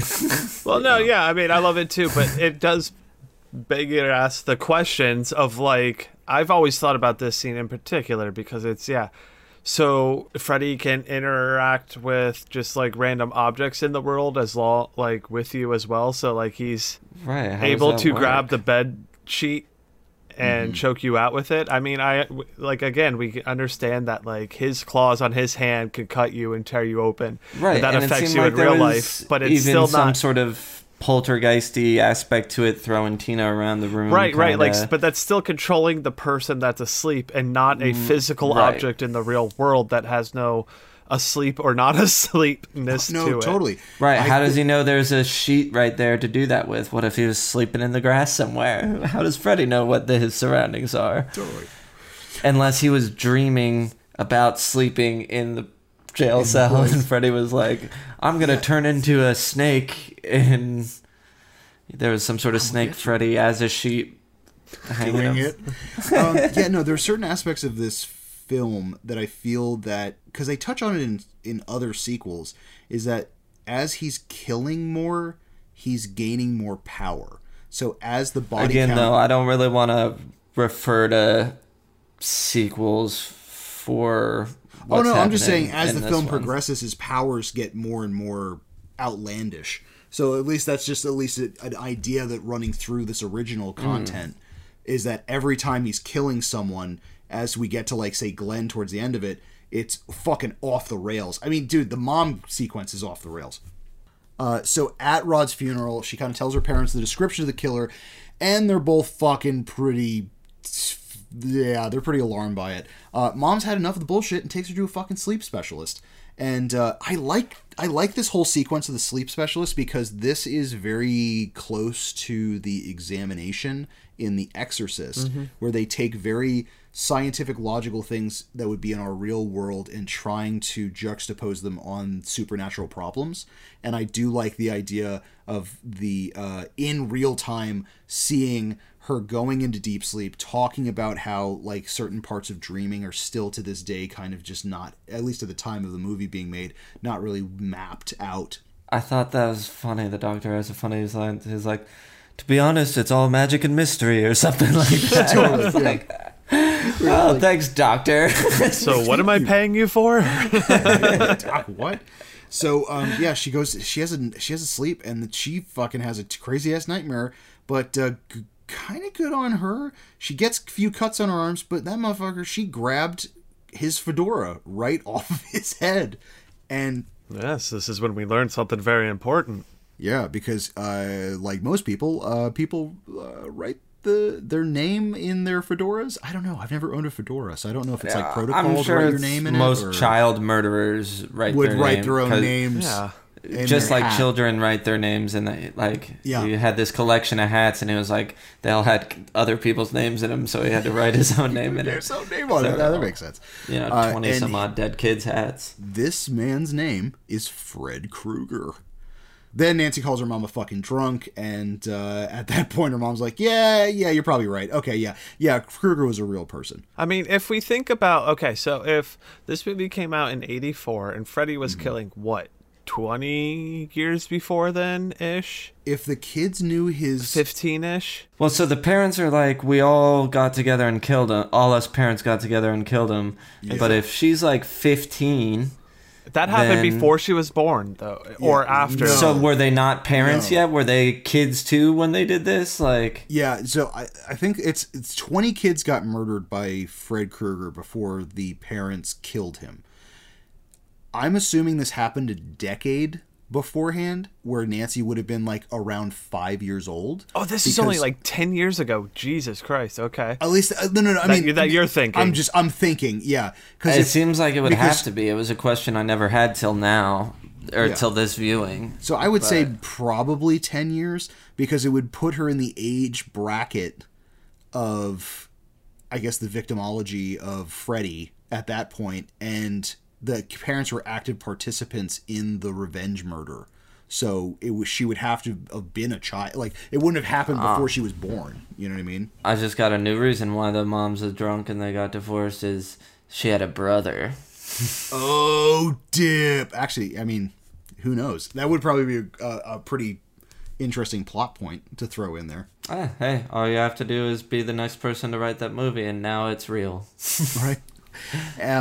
And then we get Angel Johnny Depp Glenn talking metaphysical dream skills that will help Nancy later on in the movie while having burgers on a bridge. I like Nancy's response, and not really a response, because she has a copy of like the fucking Anarchist cookbook and is planning a level. What was it? It's like home. It's like home something an anti-person home defense strategy or something, and Yes. anti-personnel devices. Yes. And you're just like, oh fuck. I also this is what's so cool about Nancy as a lead protagonist, and I guess you would not consider, she is a final girl. She is the most proactive final girl at that point. Goes for it. Goes Yeah, for yeah, it. yeah. I mean, like, this is like Huge. every I think problem that's why is, I was always drawn to it too, because I thought it, like, as our protagonist was very like, I'm gonna like fight this Yeah. thing. Yeah, that's she was fu- like, Any all right, I'm problem gonna was like, get him, I I'm need gonna to take trap this head him, I'm on. gonna kill him. yeah. Real quick, a quick Google search says about 1968 is when the parents of Elm Street burned him in the gasoline explosion or whatever. Okay. The only reason I was trying to place it was I was like, Is that a time when a lot of people were still wearing hats like that, and you just probably had to write your name in it? In 1968, peak fedora fashion. Right, you go to the office. Everyone's putting their hat, at the entryway or something like that. You don't want to have a good hat mix-up, so you got to write your name in there. Pretty beat up fedora. It would have to be like, right. They'd be like, nobody wants your hat, Fred. He's like, well, I'm putting my name in here anyway. Someone might want it one day. So when Nancy gets home, she gets the really weird surprise. Her mom has barred every single window and made the house look like fucking Alcatraz. Yeah, that's nuts. It was that is a wild move. Wild move. Also, it doesn't ring for me as to why she did that. Really, had she no, she hasn't told Nancy about Fred yet. Like, no, I did at this point. Because they never. I think they never recovered. At least from this film, they never recovered his body. So I think there's some weird sensation that she thinks she knows he's probably dead, but in the off chance that he's still alive, this is like her knee-jerk reaction was to like barricade, like Fort Knox the house. So the mom now knows about the name Fred Krueger. Yeah, because she had the fedora came from Nancy the sleep. doesn't hear the story. Exactly. Sure. All Nancy knows at this point is that he was a real person, but we actually do get the truth behind it because kind of is like, well, I made your house a prison, but let me tell you why I made your house a prison. She leads her down to the basement cellar area and kind of explains that Fred Krueger was a child killer who had killed roughly around 20 kids in town and then got off on a technicality. So the parents of the children slain and the parents of the town took law into their own hands. They tracked him down and they pretty much firebombed his boiler room where he lived and killed most of these kids. And then she shows Nancy, she kept the glove as like a souvenir. So you gotta keep the glove. Totally. Mm-hmm. Which is it's a really weird emblem to have. I don't know. I just wonder why her. Like, why did she get to keep it? Special? Yeah, no, for real though. Like, if I was gonna make an educated guess, I need a prequel. I would any say of them prequels? If they're still together, that the souvenir was the only piece of evidence that, like, not necessarily like a trophy, but evidence because the husband and Nancy's dad was still a cop. So I'm assuming the law enforcement knew what they had done. Like he had it for some reason because of law enforcement, and that's why she held on to it for some reason. Yeah. Something around those lines. Where it's to like, it. Yeah. So she calls Glenn across the street to chat and kind of just warns him just out the gate that if she dies, he's fucking next. And they hatch a plan to get Freddy into the real world. But in the meantime, Glenn, just don't fall asleep. Whatever you do, don't fall asleep. Can we also talk about, I just love the fucking hidden coffee maker under the side fucking the table where the mom is like petting her and then takes all of her stuff out. And all of a sudden Nancy wakes back up and has an entire coffee maker hidden underneath her side table on her bed and then pulls it out. I was like, that is, oh my God, I love it. It's so like, that is funny. I never really, for whatever reason, I never thought about it, but that's hilarious. It's so good. Every time I see it, I lose it. I was like, what the fuck? Oh my God, it's amazing. I would have done that type of shit. I remember when, like, for some reason we had an extra microwave in the house. I was like, or we were throwing away an old one. I was like, I'm going to put that in my room. And like, now I can in my room. Make popcorn in my, exactly. All this like stupid shit. Or I would like hide away snacks in like a drawer or something like that. Pull it out. Be like, ha ha ha. Gotcha. Look at me. Yeah, right? Oh my God. Little badass Brian. Eating snacks in my bedroom. Fuck you, Mom and Dad. Yeah. My bed's got all the crumbs. So at midnight, she calls Glenn and fucking whoopsie-doo. Her parents pick up and basically take the phone off the hook, which is not looking really good for Glenn because he has his headphones on and the TV on in his own bed. Nancy gets a call right back after this happens, and it's scratching of metal on the claws going down. She rips the phone out and is about to leave when the unplugged phone rings again. She picks it up to hear Freddy say, "I'm your boyfriend now, Nancy," as the fucking end of the receiver turns into Freddy's mouth as he tries to tongue her. Yes. So gross.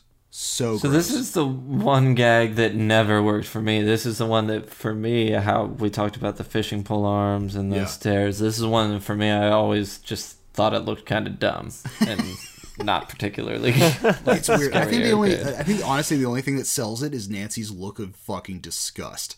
Like that weird shock face that she has when she looks down at the bottom end of the receiver that makes it for me. The gag in and of itself is very weird. Yeah. 'Cause it's just like blah, blah, blah, blah, blah. Well, and it looks so like some of the other stuff that doesn't work still kind of works for me because of the dreaminess or whatever. It can be a little, it's odd, it's off in a odd, creepy way. Yeah. And this is just, to me, is a bit goofy. Totally. Big good thing.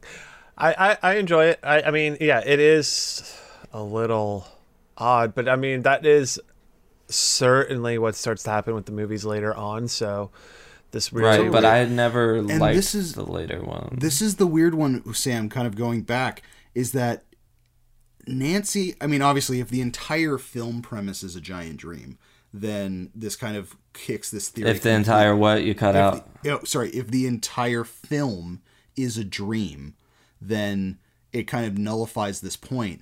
But she calls Glenn's house and Glenn's parents answer. So she's awake. So when she gets the phone call immediately back, Freddy Krueger's calling from the dreamscape into the real world. So at this point, Nancy's not asleep. When does she fall asleep? She falls asleep later because she's trying to warn Glenn, and this is she falls back asleep after she breaks the windows out. No, sorry. She calls her father, and she calls her father to be like, "I'm going to sleep. We have to make a deal." Oh, this is later on in the plot, but she's definitely up because she calls Glenn's parents, and then more importantly, after the murder, she calls her dad at Glenn's house to warn him to come to the house at 12:30. So in both instances, she's wide awake when Freddy's lurching into the real world. I guess. Let's keep going. We need to talk further into the movie for me to understand that. Okay. Not to understand it, for me to disagree with you. It's not a. It's. I'm not ready to talk about it yet. I'm excited now. So midnight hits and Freddy sucks Glenn, the TV, and his stereo into his own bed, and in a beautiful homage to The Shining, a literal fountain of blood comes out of his bed and spills onto the ceiling, defying gravity itself. Gotta be one of the best, like, all-time memorable kills in a horror movie or deaths, right? I mean, it happens off screen, I guess, but I did not know about this scene going in when I first saw it, and this was definitely what stood out to me, like going to school on Monday or whatever and being like, holy shit. Dude, yeah, fantastic. And we didn't even mention what he is watching that he says to his mother, by the way. Oh. She pops in before, all this happens. What are you watching? Miss Nude America? He goes, well, if you're not listening, how are you going to know what she has to say? Yeah. One of those ridiculous things there. But yes, I do love, it's become so classic now. Yeah, all of a sudden, he gets sucked into the bed, and you're like, well, this is bad. Everything Where's this going? Bed, Everything TV, on the bed, totally. just all poured into. Is this a Hellmouth? Oh. You know what? I would... Ooh... I mean, I think it's a Hellmouth and technically a gore pit. Gore pit. I was about to say it's probably a gore pit too, because there's quite a bit of gore that comes slushing out of it. 500 gallons of bloody water filled this room. So I know we talked. Seems like more than would be in one guy. Right. So we get so this is actually really funny. The MPAA for this scene wanted to give the movie an X rating, and then Wes literally was like, "Well, what about The Shining? Like that got an R rating, and that was an elevator full of blood." And they were like, "Oh, all right, fine. You can still keep the R rating." Interesting. Nice. Gotcha. This Yeah. gag almost killed a bunch of people because this is in the rotating room. They have this thing entirely set up. The grips accidentally push the revolving room the wrong way, and the force of 500 gallons of bloody water started to make the room uncontrollably spin. Because remember, they have to. Right. They're doing it all themselves. So when they added all this water, they couldn't hold it anymore. anymore. They tilted it the wrong way and they couldn't overcorrect it. So it's okay. So this thing, they called it the Ferris wheel of carnage or Ferris wheel of blood. It was just spewing blood all over the place. The force of, and obviously they tried making it as safe as humanly possible, but the force of 500 gallons of water hit the secured lights on the ceiling of the bedroom, and the force of it caused a leak, which made it spark and electrified all of the water coming out. And it almost killed like 3 people. Like it was like a pop shit. bang, and all of the lights that went were out. like working that area got shocked. Yeah, that's nuts. Dude, insane. Also, what a great little nod from this. Apparently, 2 of the cameras during this sequence filled to the brim with fake blood. They had to send them back to get repaired, and they opened the cameras up, and they're like, what the fuck happened to these cameras? And they go, oh no, it's just fake blood. You can just wash that right out. Miraculously, the film on both of those cameras survived and were used. Oh, nice. That's cool. Good. Yeah, film drowned in blood. Okay, so we were talking about what's happening in these dreams versus reality or whatever. Yeah. Mm-hmm. What happened here? Obviously, the hole opened and the blood really filmed that room that way. What was happening in the dream? Do you think he like fell into a giant like blender that looked like Freddy with Freddy's face on the dial and like knife hands for like the That's for you the to blades? decide. That was like that's for you to input. Green and red striped like Yeah. glass. It's the murder of your dreams. Yeah, or your nightmares. Like, anything could have happened to Glenn under those sheets. Who knows? I like a Freddy-shaped wood chipper, maybe. Totally. And also breaking of, like, I guess the dream fourth wall is that what broke the fourth wall is Glenn's parents running into the room as this thing is still spewing out. So, like, it's the idea of, like, the dream world versus the real world, and you now have gore, carnage, and blood from the floor up all the way out. I do like when the cops show up, they go, "Where's the coroner? He's puking in the bathroom. The body was so mangled." Oh, you gotta have that. Yeah. Totally. There's a line that I always forget about until I hear it. That's when the EMTs come out there pulling out the gurney and they're going inside and they're like you don't need a gurney, you need a mop. It's like just like a line amongst all the chaos at the house. It's like, oh my god. It's so good. So Nancy calls her dad, who's now at Glenn's house, and makes a deal with him. So he needs to show up midnight so he can actually catch Freddy.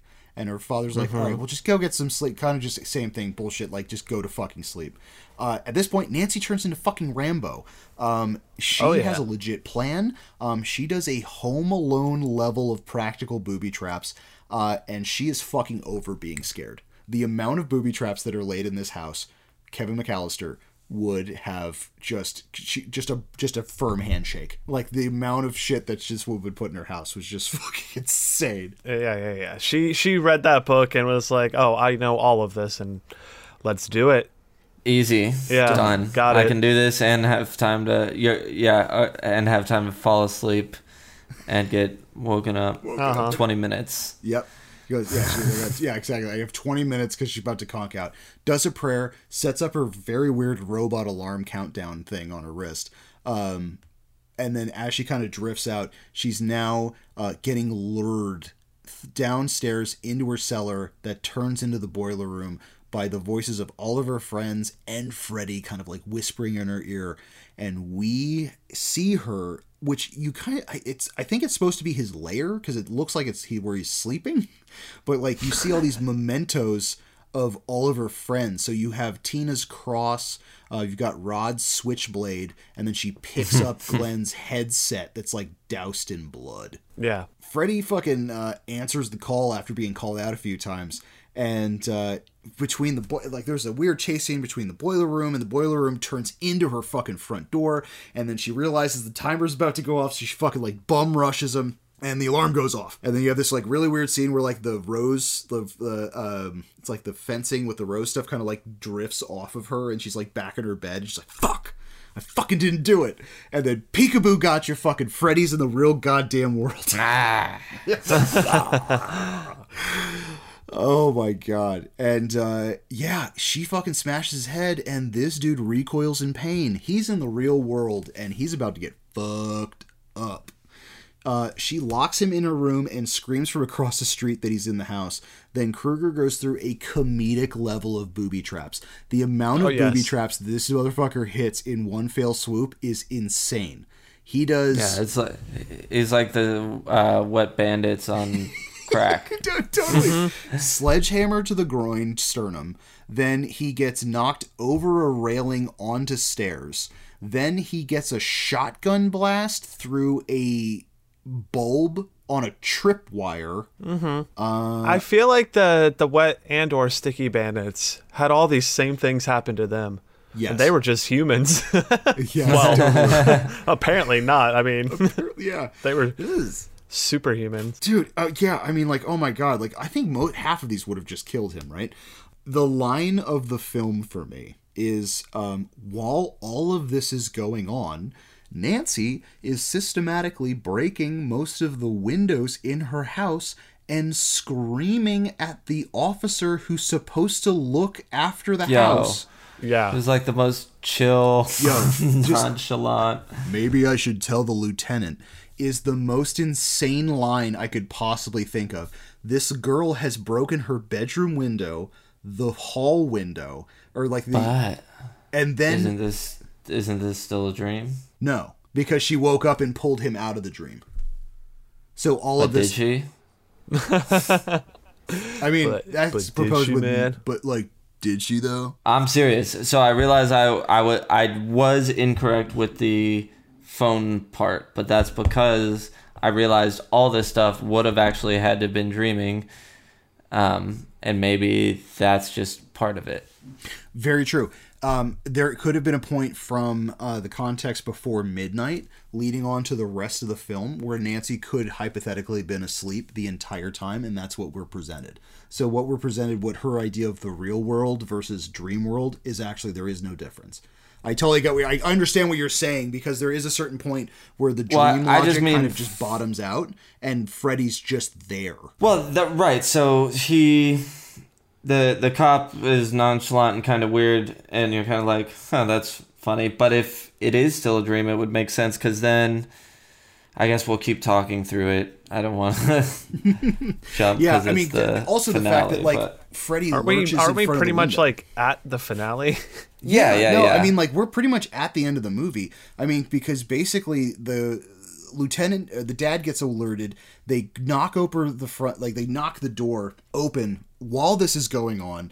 Nancy's downstairs and lures Freddy down there and fucking throws gasoline on him, and also a beautiful tapestry of dogs playing poker in the corner. If anybody, oh yeah, I just noticed that. Oh yeah, totally. I was like, that thing they're playing gorgeous. They're playing billiards. Yes, and they and then yeah, she lights his fucking ass on fire, and then insult unto injury, he tries running up the stairs after her, and she knocks him with the door, tumbling him back down the stairs. You got a bit of trivia on that, Ross? The fire guy? Do you? Yes. At the time, it was the longest anybody had been set on fire. For like one shot, he was just supposed to, I think, run up the stairs and fall down, and he ran up and fell down, and that got up and tried running up again and kind of fell and started crawling. And Right. he won some stuntman award for it that year. It held the record for a while. The annual Most Burned Man Award. They weren't expecting him to like get up and go after her again. You know what? When you're playing Freddy Krueger, you got to have that gusto. He was going for it, exactly. There's a like in Hollywood, there's a go-to guy for if you're going to be on fire, and this was the guy. This is the guy now. He's on the top of the fire ring. He's pushing the envelope. So Lieutenant Dad now kind of realizes something is sucking very amiss, because shy of the windows being busted out of his house, there's now smoke pluming out of the entire fucking thing. So they go downstairs, but Freddy, with that fire fucking flanking move, flanks them around the house, and you see his flaming footprints around the house, up the stairs. His fiery footprints, which would only happen in a dream. Yeah, or if you're on fire and you're melting. That's not how that would... Have you ever set anyone on fire? Are you trying to say something? Just saying. Just saying. Not from personal Let's experience. continue, because the dream logic's only going to pile up more with each continuous thing. Oh, absolutely. No, now it goes completely off the fucking rails, because we get upstairs and Freddy is on top of the mom on fire, and we have the dad throw a fucking blanket on it and pop it off, and like a goddamn David Copperfield trick, the mutilated mom puppet behind blue smoke just starts sucking itself into the vast void of the bed. So beds are portals, I guess. Freddy's disappeared, yeah, and now she's like this crazy looking thing sucked down. Totally. In this blue. All very dreamy. Very, very dreamy. So they kind of have this, like, father and daughter have this nice embrace, tells them to go downstairs, because Nancy doesn't think this is over, and she's completely fucking right, because she closes, the door closes on her, she turns towards the door, and then kind of in an homage to the beginning of the film, there's a huge stretching point where the bed kind of starts stretching with this bloody, crazy looking dripping effect, and then you have Freddy kind of ripping out, and she's fucking done. She knows his secret, and the secret is it's all a dream. He's not real. She wants to take back the power that she gave him, and tells him he's shit. I like the fact she goes, "You're shit. You're fucking nothing. You're shit. I fucking hate you." Yeah, he screams. Also adds to the dream logic. Yes. Sorry, continue. He screams and lunges towards her, and as she goes to the door, and disappears. And this cuts directly to her walking out of her front door. It's fucking super sunny outside, and she's in her school clothes with her mom. Glenn and the gang pull up in Glenn's car and comment on the funky fog. Nancy gets in as the top closes down, and wouldn't you know it, guys, the classic red-green stripes are on top of the car as it kind of comes alive, locks them in, and rolls the windows up as the mom's just doing the queen wave from the front porch. The car drives off, and in an insane what-the-fuck moment at the end, Freddy's arm comes out of the little, it's maybe 8 inches by 8 inches. Yeah, it's tiny. This little window in the front door. He busts through it, grabs the mom, and sucks like a puppet version of her through the hole. Mm-hmm. Yeah. And then we just have the lullaby continues, and that's the end of the movie, actually, gentlemen. It was that kind of fades out. Now, what's weird about the end segment of that is that fucking Wes hated that ending. The ending of this movie should have been she walks out, she has defeated Freddy, and all of her friends are okay. And it was all a dream. And the entire experience was a complete dream, except they didn't want to have it nicely tightened. They wanted to have the idea.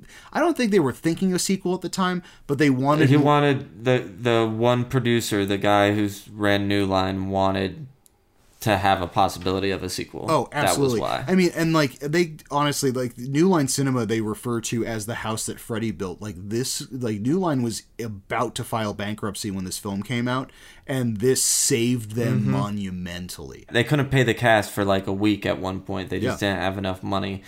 So they were like, work for free. After a week, we'll have the money and we'll get it to you.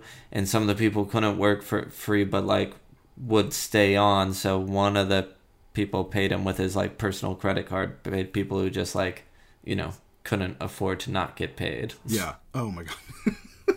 It's, I mean, it's kind of just... But you're saying with the ending. Oh, and the ending, yeah. So basically, Wes wanted just the ending to be defeated, done, and the producers really like a nice happy ending. Really pushed. So this was like not necessarily a happy medium between the two, because I think this was like way more than what Wes wanted, but they kind of struggled back and forth a little bit, and this is the ending that they got. Yeah, this is the first time I watched it that the ending felt messy to me, and I was kind of like, wait, what? Like, so it was all a dream? Because she just defeated him, but then immediately cuts to she's still dreaming? Or we just jumped to the future when she went to sleep? Did none of that actually happen? Like, it doesn't change how I feel about the movie, but it's the first time I was like, wait a fucking second, what?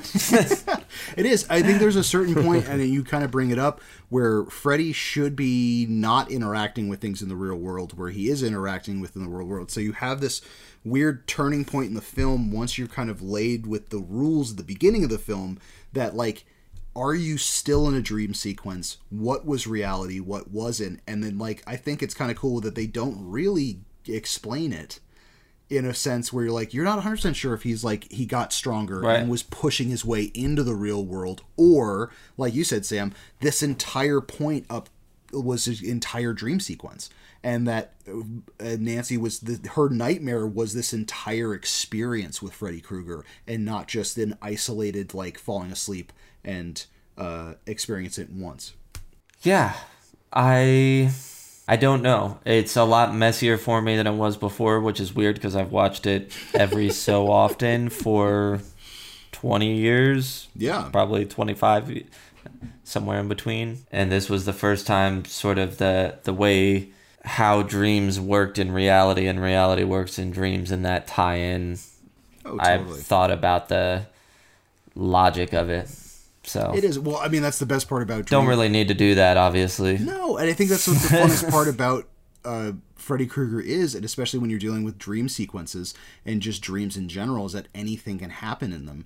So having a character that can manipulate those is that it really does push the boundaries of what is real, what isn't real, and creates this kind of like godscape for this monster to live in, which I think that in and of itself is horrifying, where it's, you know, you have certain slashers with hockey masks that kind of are designated to a certain area in New Jersey. You have Haddonfield. I mean, obviously, you know, this is about one town, but the idea of this creature being able to affect your dreams, and no matter where you are, you still have to sleep. Well, the whole thing at the time, every town has an Elm Street. That's something. Yes, exactly. Elm Street's such a common thing. It's like every town has one.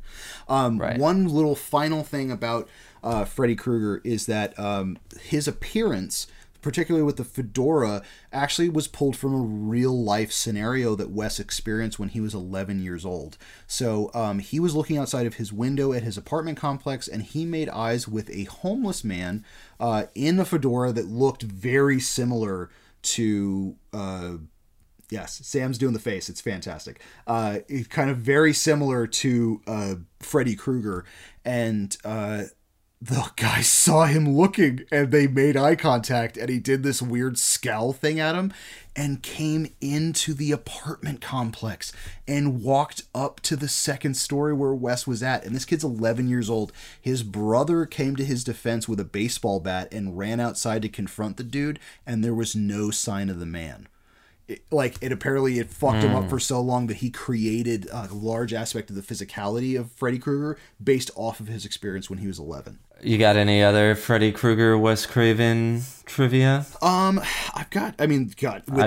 you know where the name Fred Krueger? Do you have that? That was a high school bully, right? Or not high school. It was a childhood bully. Yeah, named was the Fred name of that. Krueger. And then the Wes original Craven. colors of Freddy were actually originally supposed to be red and yellow, since Wes kind of considered him more of a shapeshifter, and it was actually kind of a nod to Plastic Man, believe it or not. Oh, interesting. Yeah, and then they kind of did a little more research, and it came to light that the corresponding darker hunter green and that crimson red side by side is incredibly off-putting, and like they're kind of jarring when they're put together. And he used that scientifically. He's like, oh well, that's what he's got to look like, because he visually. Well, these colors are scientifically off-putting. Yeah, totally done. Absolutely.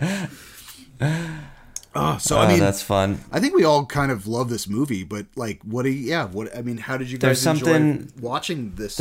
There's another trivia that I liked that surprised me, is that Freddy's only in the movie for like 7 minutes. Yep, it's 7 exact minutes of screen time. That's it. Ross, kill count you bring up all the time. Now, obviously, we get some gore in here, but the kill count's not very high. It really. Do you think this could be isn't. the movie you like the most with the lowest kill count? Ooh, I would say it's up there. It's probably. I would say the only one that is going to beat this, kill count wise, would be Alfred Hitchcock's Psycho. Alfred Hitchcock's Psycho only has 2 murders, I believe, on film, but the rest of it's super fucking crazy. This is very close, though, because, yeah, you've only got Tina, Rod, Glenn, and then you've kind of got Nancy's mom at a certain point. Yeah, so I guess 4 if you count or maybe her. not. Yeah. So, 3 or 4 kills in this film, which for the time was not a very high kill count, but I think it was the idea of how these kills happened that just Totally, it's more like creeping you out. Oh yeah, I mean, God, just the scene of just fucking getting murdered in your own bedroom on your ceiling is just just the worst. Just the worst. No, Nobody wants that. Who wants that? Nobody wants that. Well, yeah, I mean, I think we've all had a pretty good history with this movie, and we kind of got into it in the beginning. You know, I listed mine. I do enjoy the series as it goes on. It does become a much different thing than what this first movie really is. It takes those hints of like Freddy being fun and wanting to toy with his, victims, and turning it into something that's even much more outlandish. And it has people that really like the direction it takes, and then it's, people who go kind of the opposite way. I'm on board with all of it. I've always really liked Freddy as a character, and I think he's always been super fun as someone who's as terrible as a person in what Freddy actually is. Yes. Oh my gosh, it's totally. Still fun to watch. What him. An interesting pop phenomenon cult character to rise out of the slasher genre with such a horrible backstory. It is really, I mean, I think it's probably just because his charisma, because there isn't, I mean, shy of maybe Chucky, but Freddy's got the puns on lock. I mean, at a certain point, his pun game was just fucking on point. Right. But it's a very rare breed of slasher that the killer's vocal, the killer is taunting, and then as the experience of Freddy Krueger and the sequels kind of go on, he's jovial, but in like a gallows, just the epitome of gallows humor. Like, he is a slicing and dicing version of like the Crypt Keeper. with it. Right. And then it's that okay, these are the sequels that I'm kind of prepared for. But I mean, the original concept, I mean, God, there was nothing like that. And the fact that Wes based roughly off of real world experiences with a group of people that kind of were having these horrible nightmares and then dying in their sleep for no unfound, there was no medical reason for them to have died when they did autopsies and stuff like that. I feel like the idea of having even the slight nod of this being in the real world, and then having I don't know, man, this isn't you don't have to go somewhere to get killed by Freddy Krueger. You got to be at home in bed, and that's that's your sanctum sanctorum. That is the place where you don't expect to get murked. You know what I mean? Right. It's taking, any sort of safe space and turning it into not safe. Yes, totally. So, I mean, I would say this, let's go straight into, I guess we'll rate it, obviously. I'll start it, and I'm going to take off 5 fingers for this one. I'll take I'll go full Freddy and just start slicing fingers Slice off them and off. not stopping at 2. I'm going all the way to Same 5. boat. Same boat. And- I'm a and- 5. Yeah, I figured as much, and I don't know how Sam's gonna rate this one. He might go. How does it fall on your scale? Well, let's find out. Let's find out. Is it rewatchable? Yeah, that's a finger. Is it quotable? It is quotable. That's another finger. Is it t-shirtable? Yeah, absolutely. I have a shirt with Freddy on it. Nice. Is it recommendable? Mm-hmm. Oh, for sure. Absolutely recommendable. Yeah. And does it have that certain, as the French call it, choodle?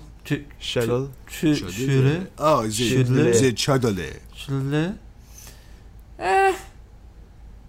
Yeah, that's another full finger. Gotcha. That's a 5 fingers in the grave. And Throw them all in, and you know what that officially- means, boys. You know what that does?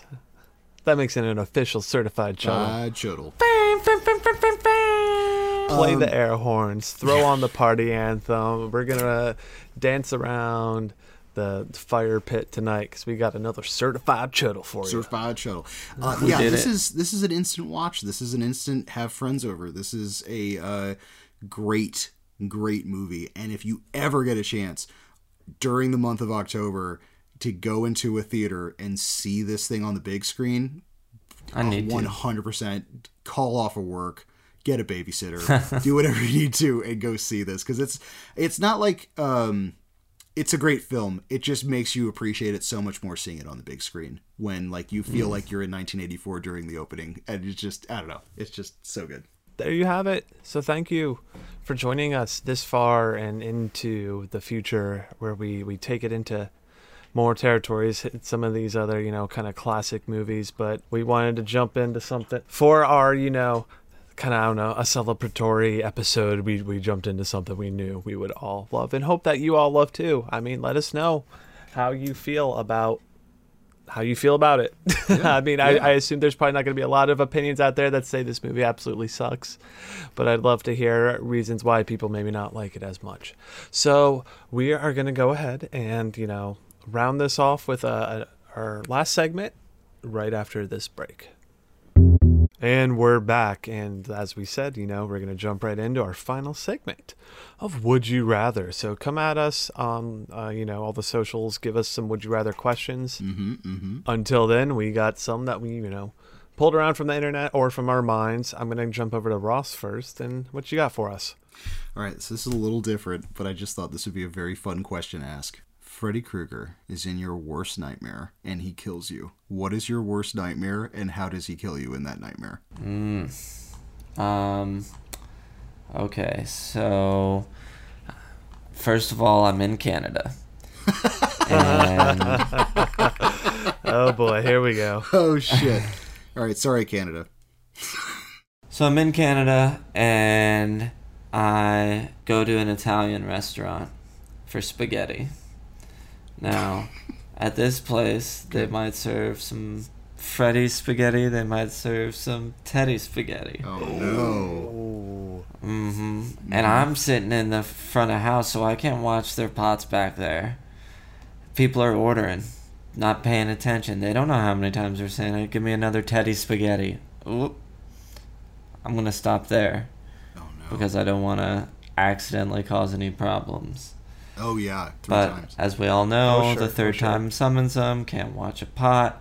This time, Freddy Krueger pops up and he says, "It's Freddy Krueger, bitch," and then gets me right with his claws. Right up the Okay. nostrils. Or maybe he has spaghetti arms. Maybe we finally found a use for this. Ooh, okay. So, Freddy Krueger with spaghetti arms, not Teddy S. He Teddy has pops up spaghetti and fingers. he They're just puts loose spaghetti. fingers. He puts spaghetti noodles all in my nose, Oh my and God. I'm like suffocated with spaghetti. It's got red sauce and everything. Perfect. That's wild. I didn't think of anything in that time frame.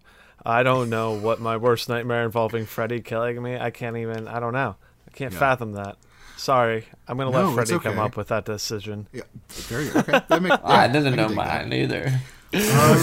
I would probably say my worst nightmare came from a real life experience I had when I was in grade school. But I had a reoccurring nightmare for the longest time. I am getting ready for school. I see the school bus, and I'm running towards the school bus. I get onto the bus, sit on the front seat, and I look down and realize that I am not wearing pants. Oh, classic. Classic. Actually happened to me as a child. Thankfully, in real life, the bus driver, I was like, hey man, I'm not wearing pants right now. Because it was the 90s and I was wearing like Jinko shirts. So like it was like the shirt was like almost down to my knees anyways.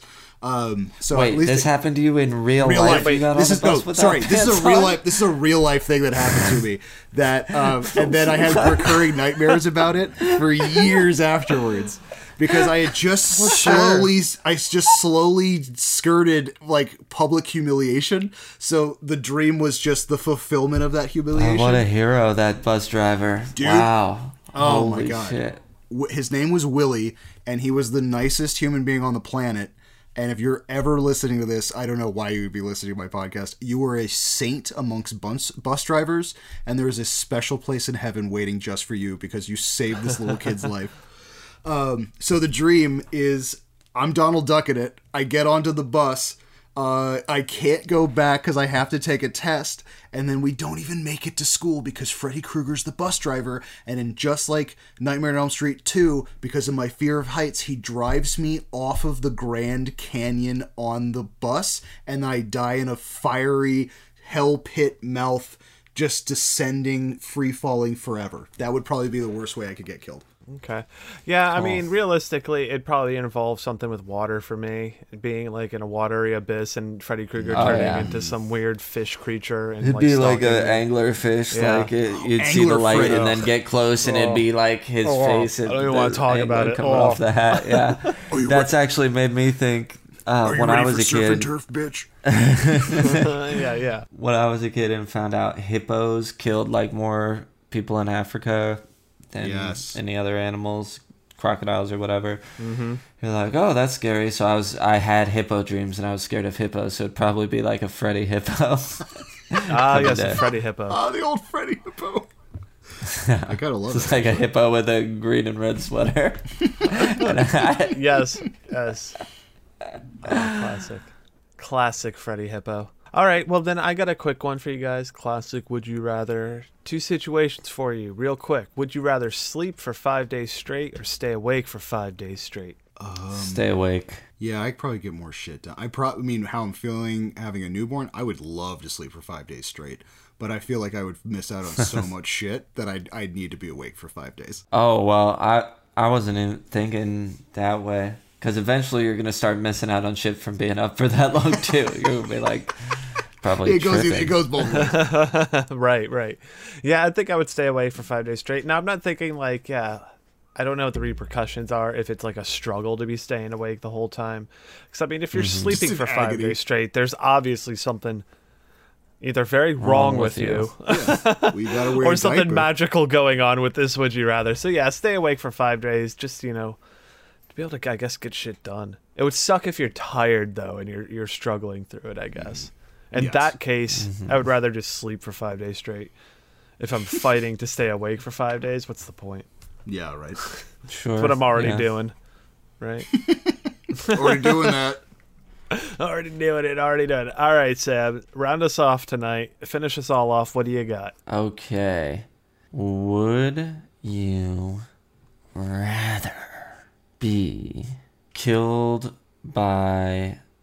Well, killed by stuff. You don't want to be killed by anything, I guess. I don't want to get killed. I don't want to die. Yeah. Would you rather deal with... Well, now it doesn't... I got so tripped up on this dream logic now, it doesn't make sense anymore. I was going to say real world Freddy or Dream Freddy, but they're... Like, it's hard to say how different they are. Oh, I would do real world Freddy all the time. Yeah. Because at least with that, he could feel shit. The fucking Dream World one, he's cutting off his digits. He's like lacing into himself, doing But I some mean, weird he's Buffalo set bullshit. on fire and runs upstairs and keeps killing people. I don't know. It's just... I think, okay, so at the time I had the question, it seems like it'd be more fun to talk about than right now. I think in both versions of Freddy, you're fucked. But I feel like you have a slight chance of survival with Real World Freddy than Dream World Freddy. With Real World Freddy, you can at least tend to presumably kill him for a little bit. Yeah. I mean, Dream World, he has a little bit more power to like screw around with you. So I guess Totally. I don't know. And then Real you can World, take I'm them- going Real But World. couldn't you? Yeah. I mean, couldn't you just Dream Warrior and fucking? Well, learn if to we could lucid Dream dream Warrior, and- I mean, it Okay, only yeah. works out so well.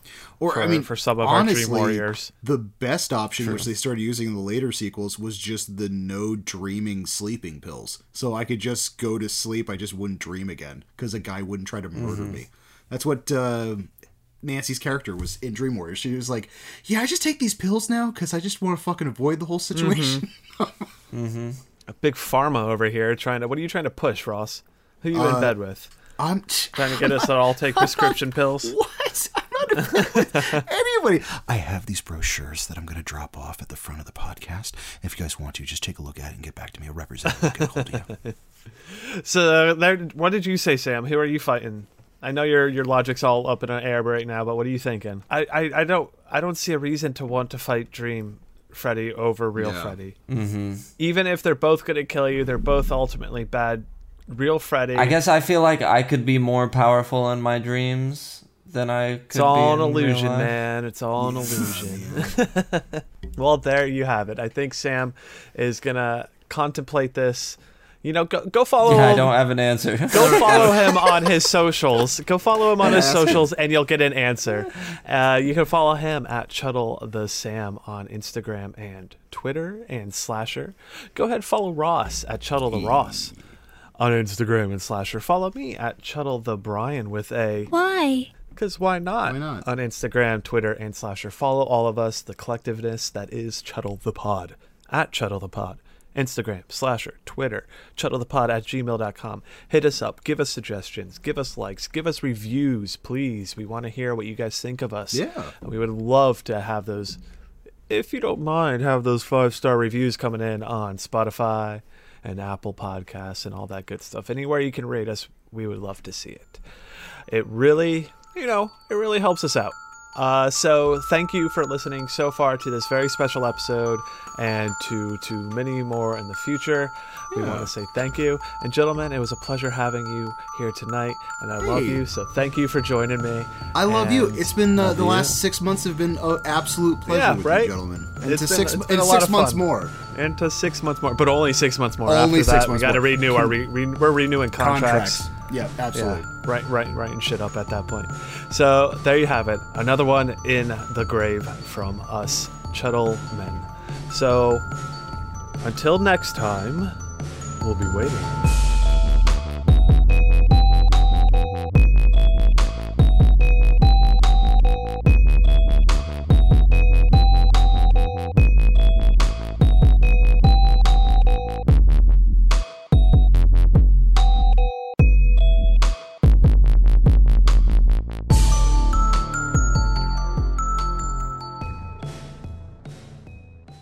Quotes from Wes Craven, like doing the actual Wes Craven. Wes Craven. The entire time I'm gonna be in an Elmer Fudd voice. Oh boy, good luck. So Freddy had his wazers, and the wazers were really sharp.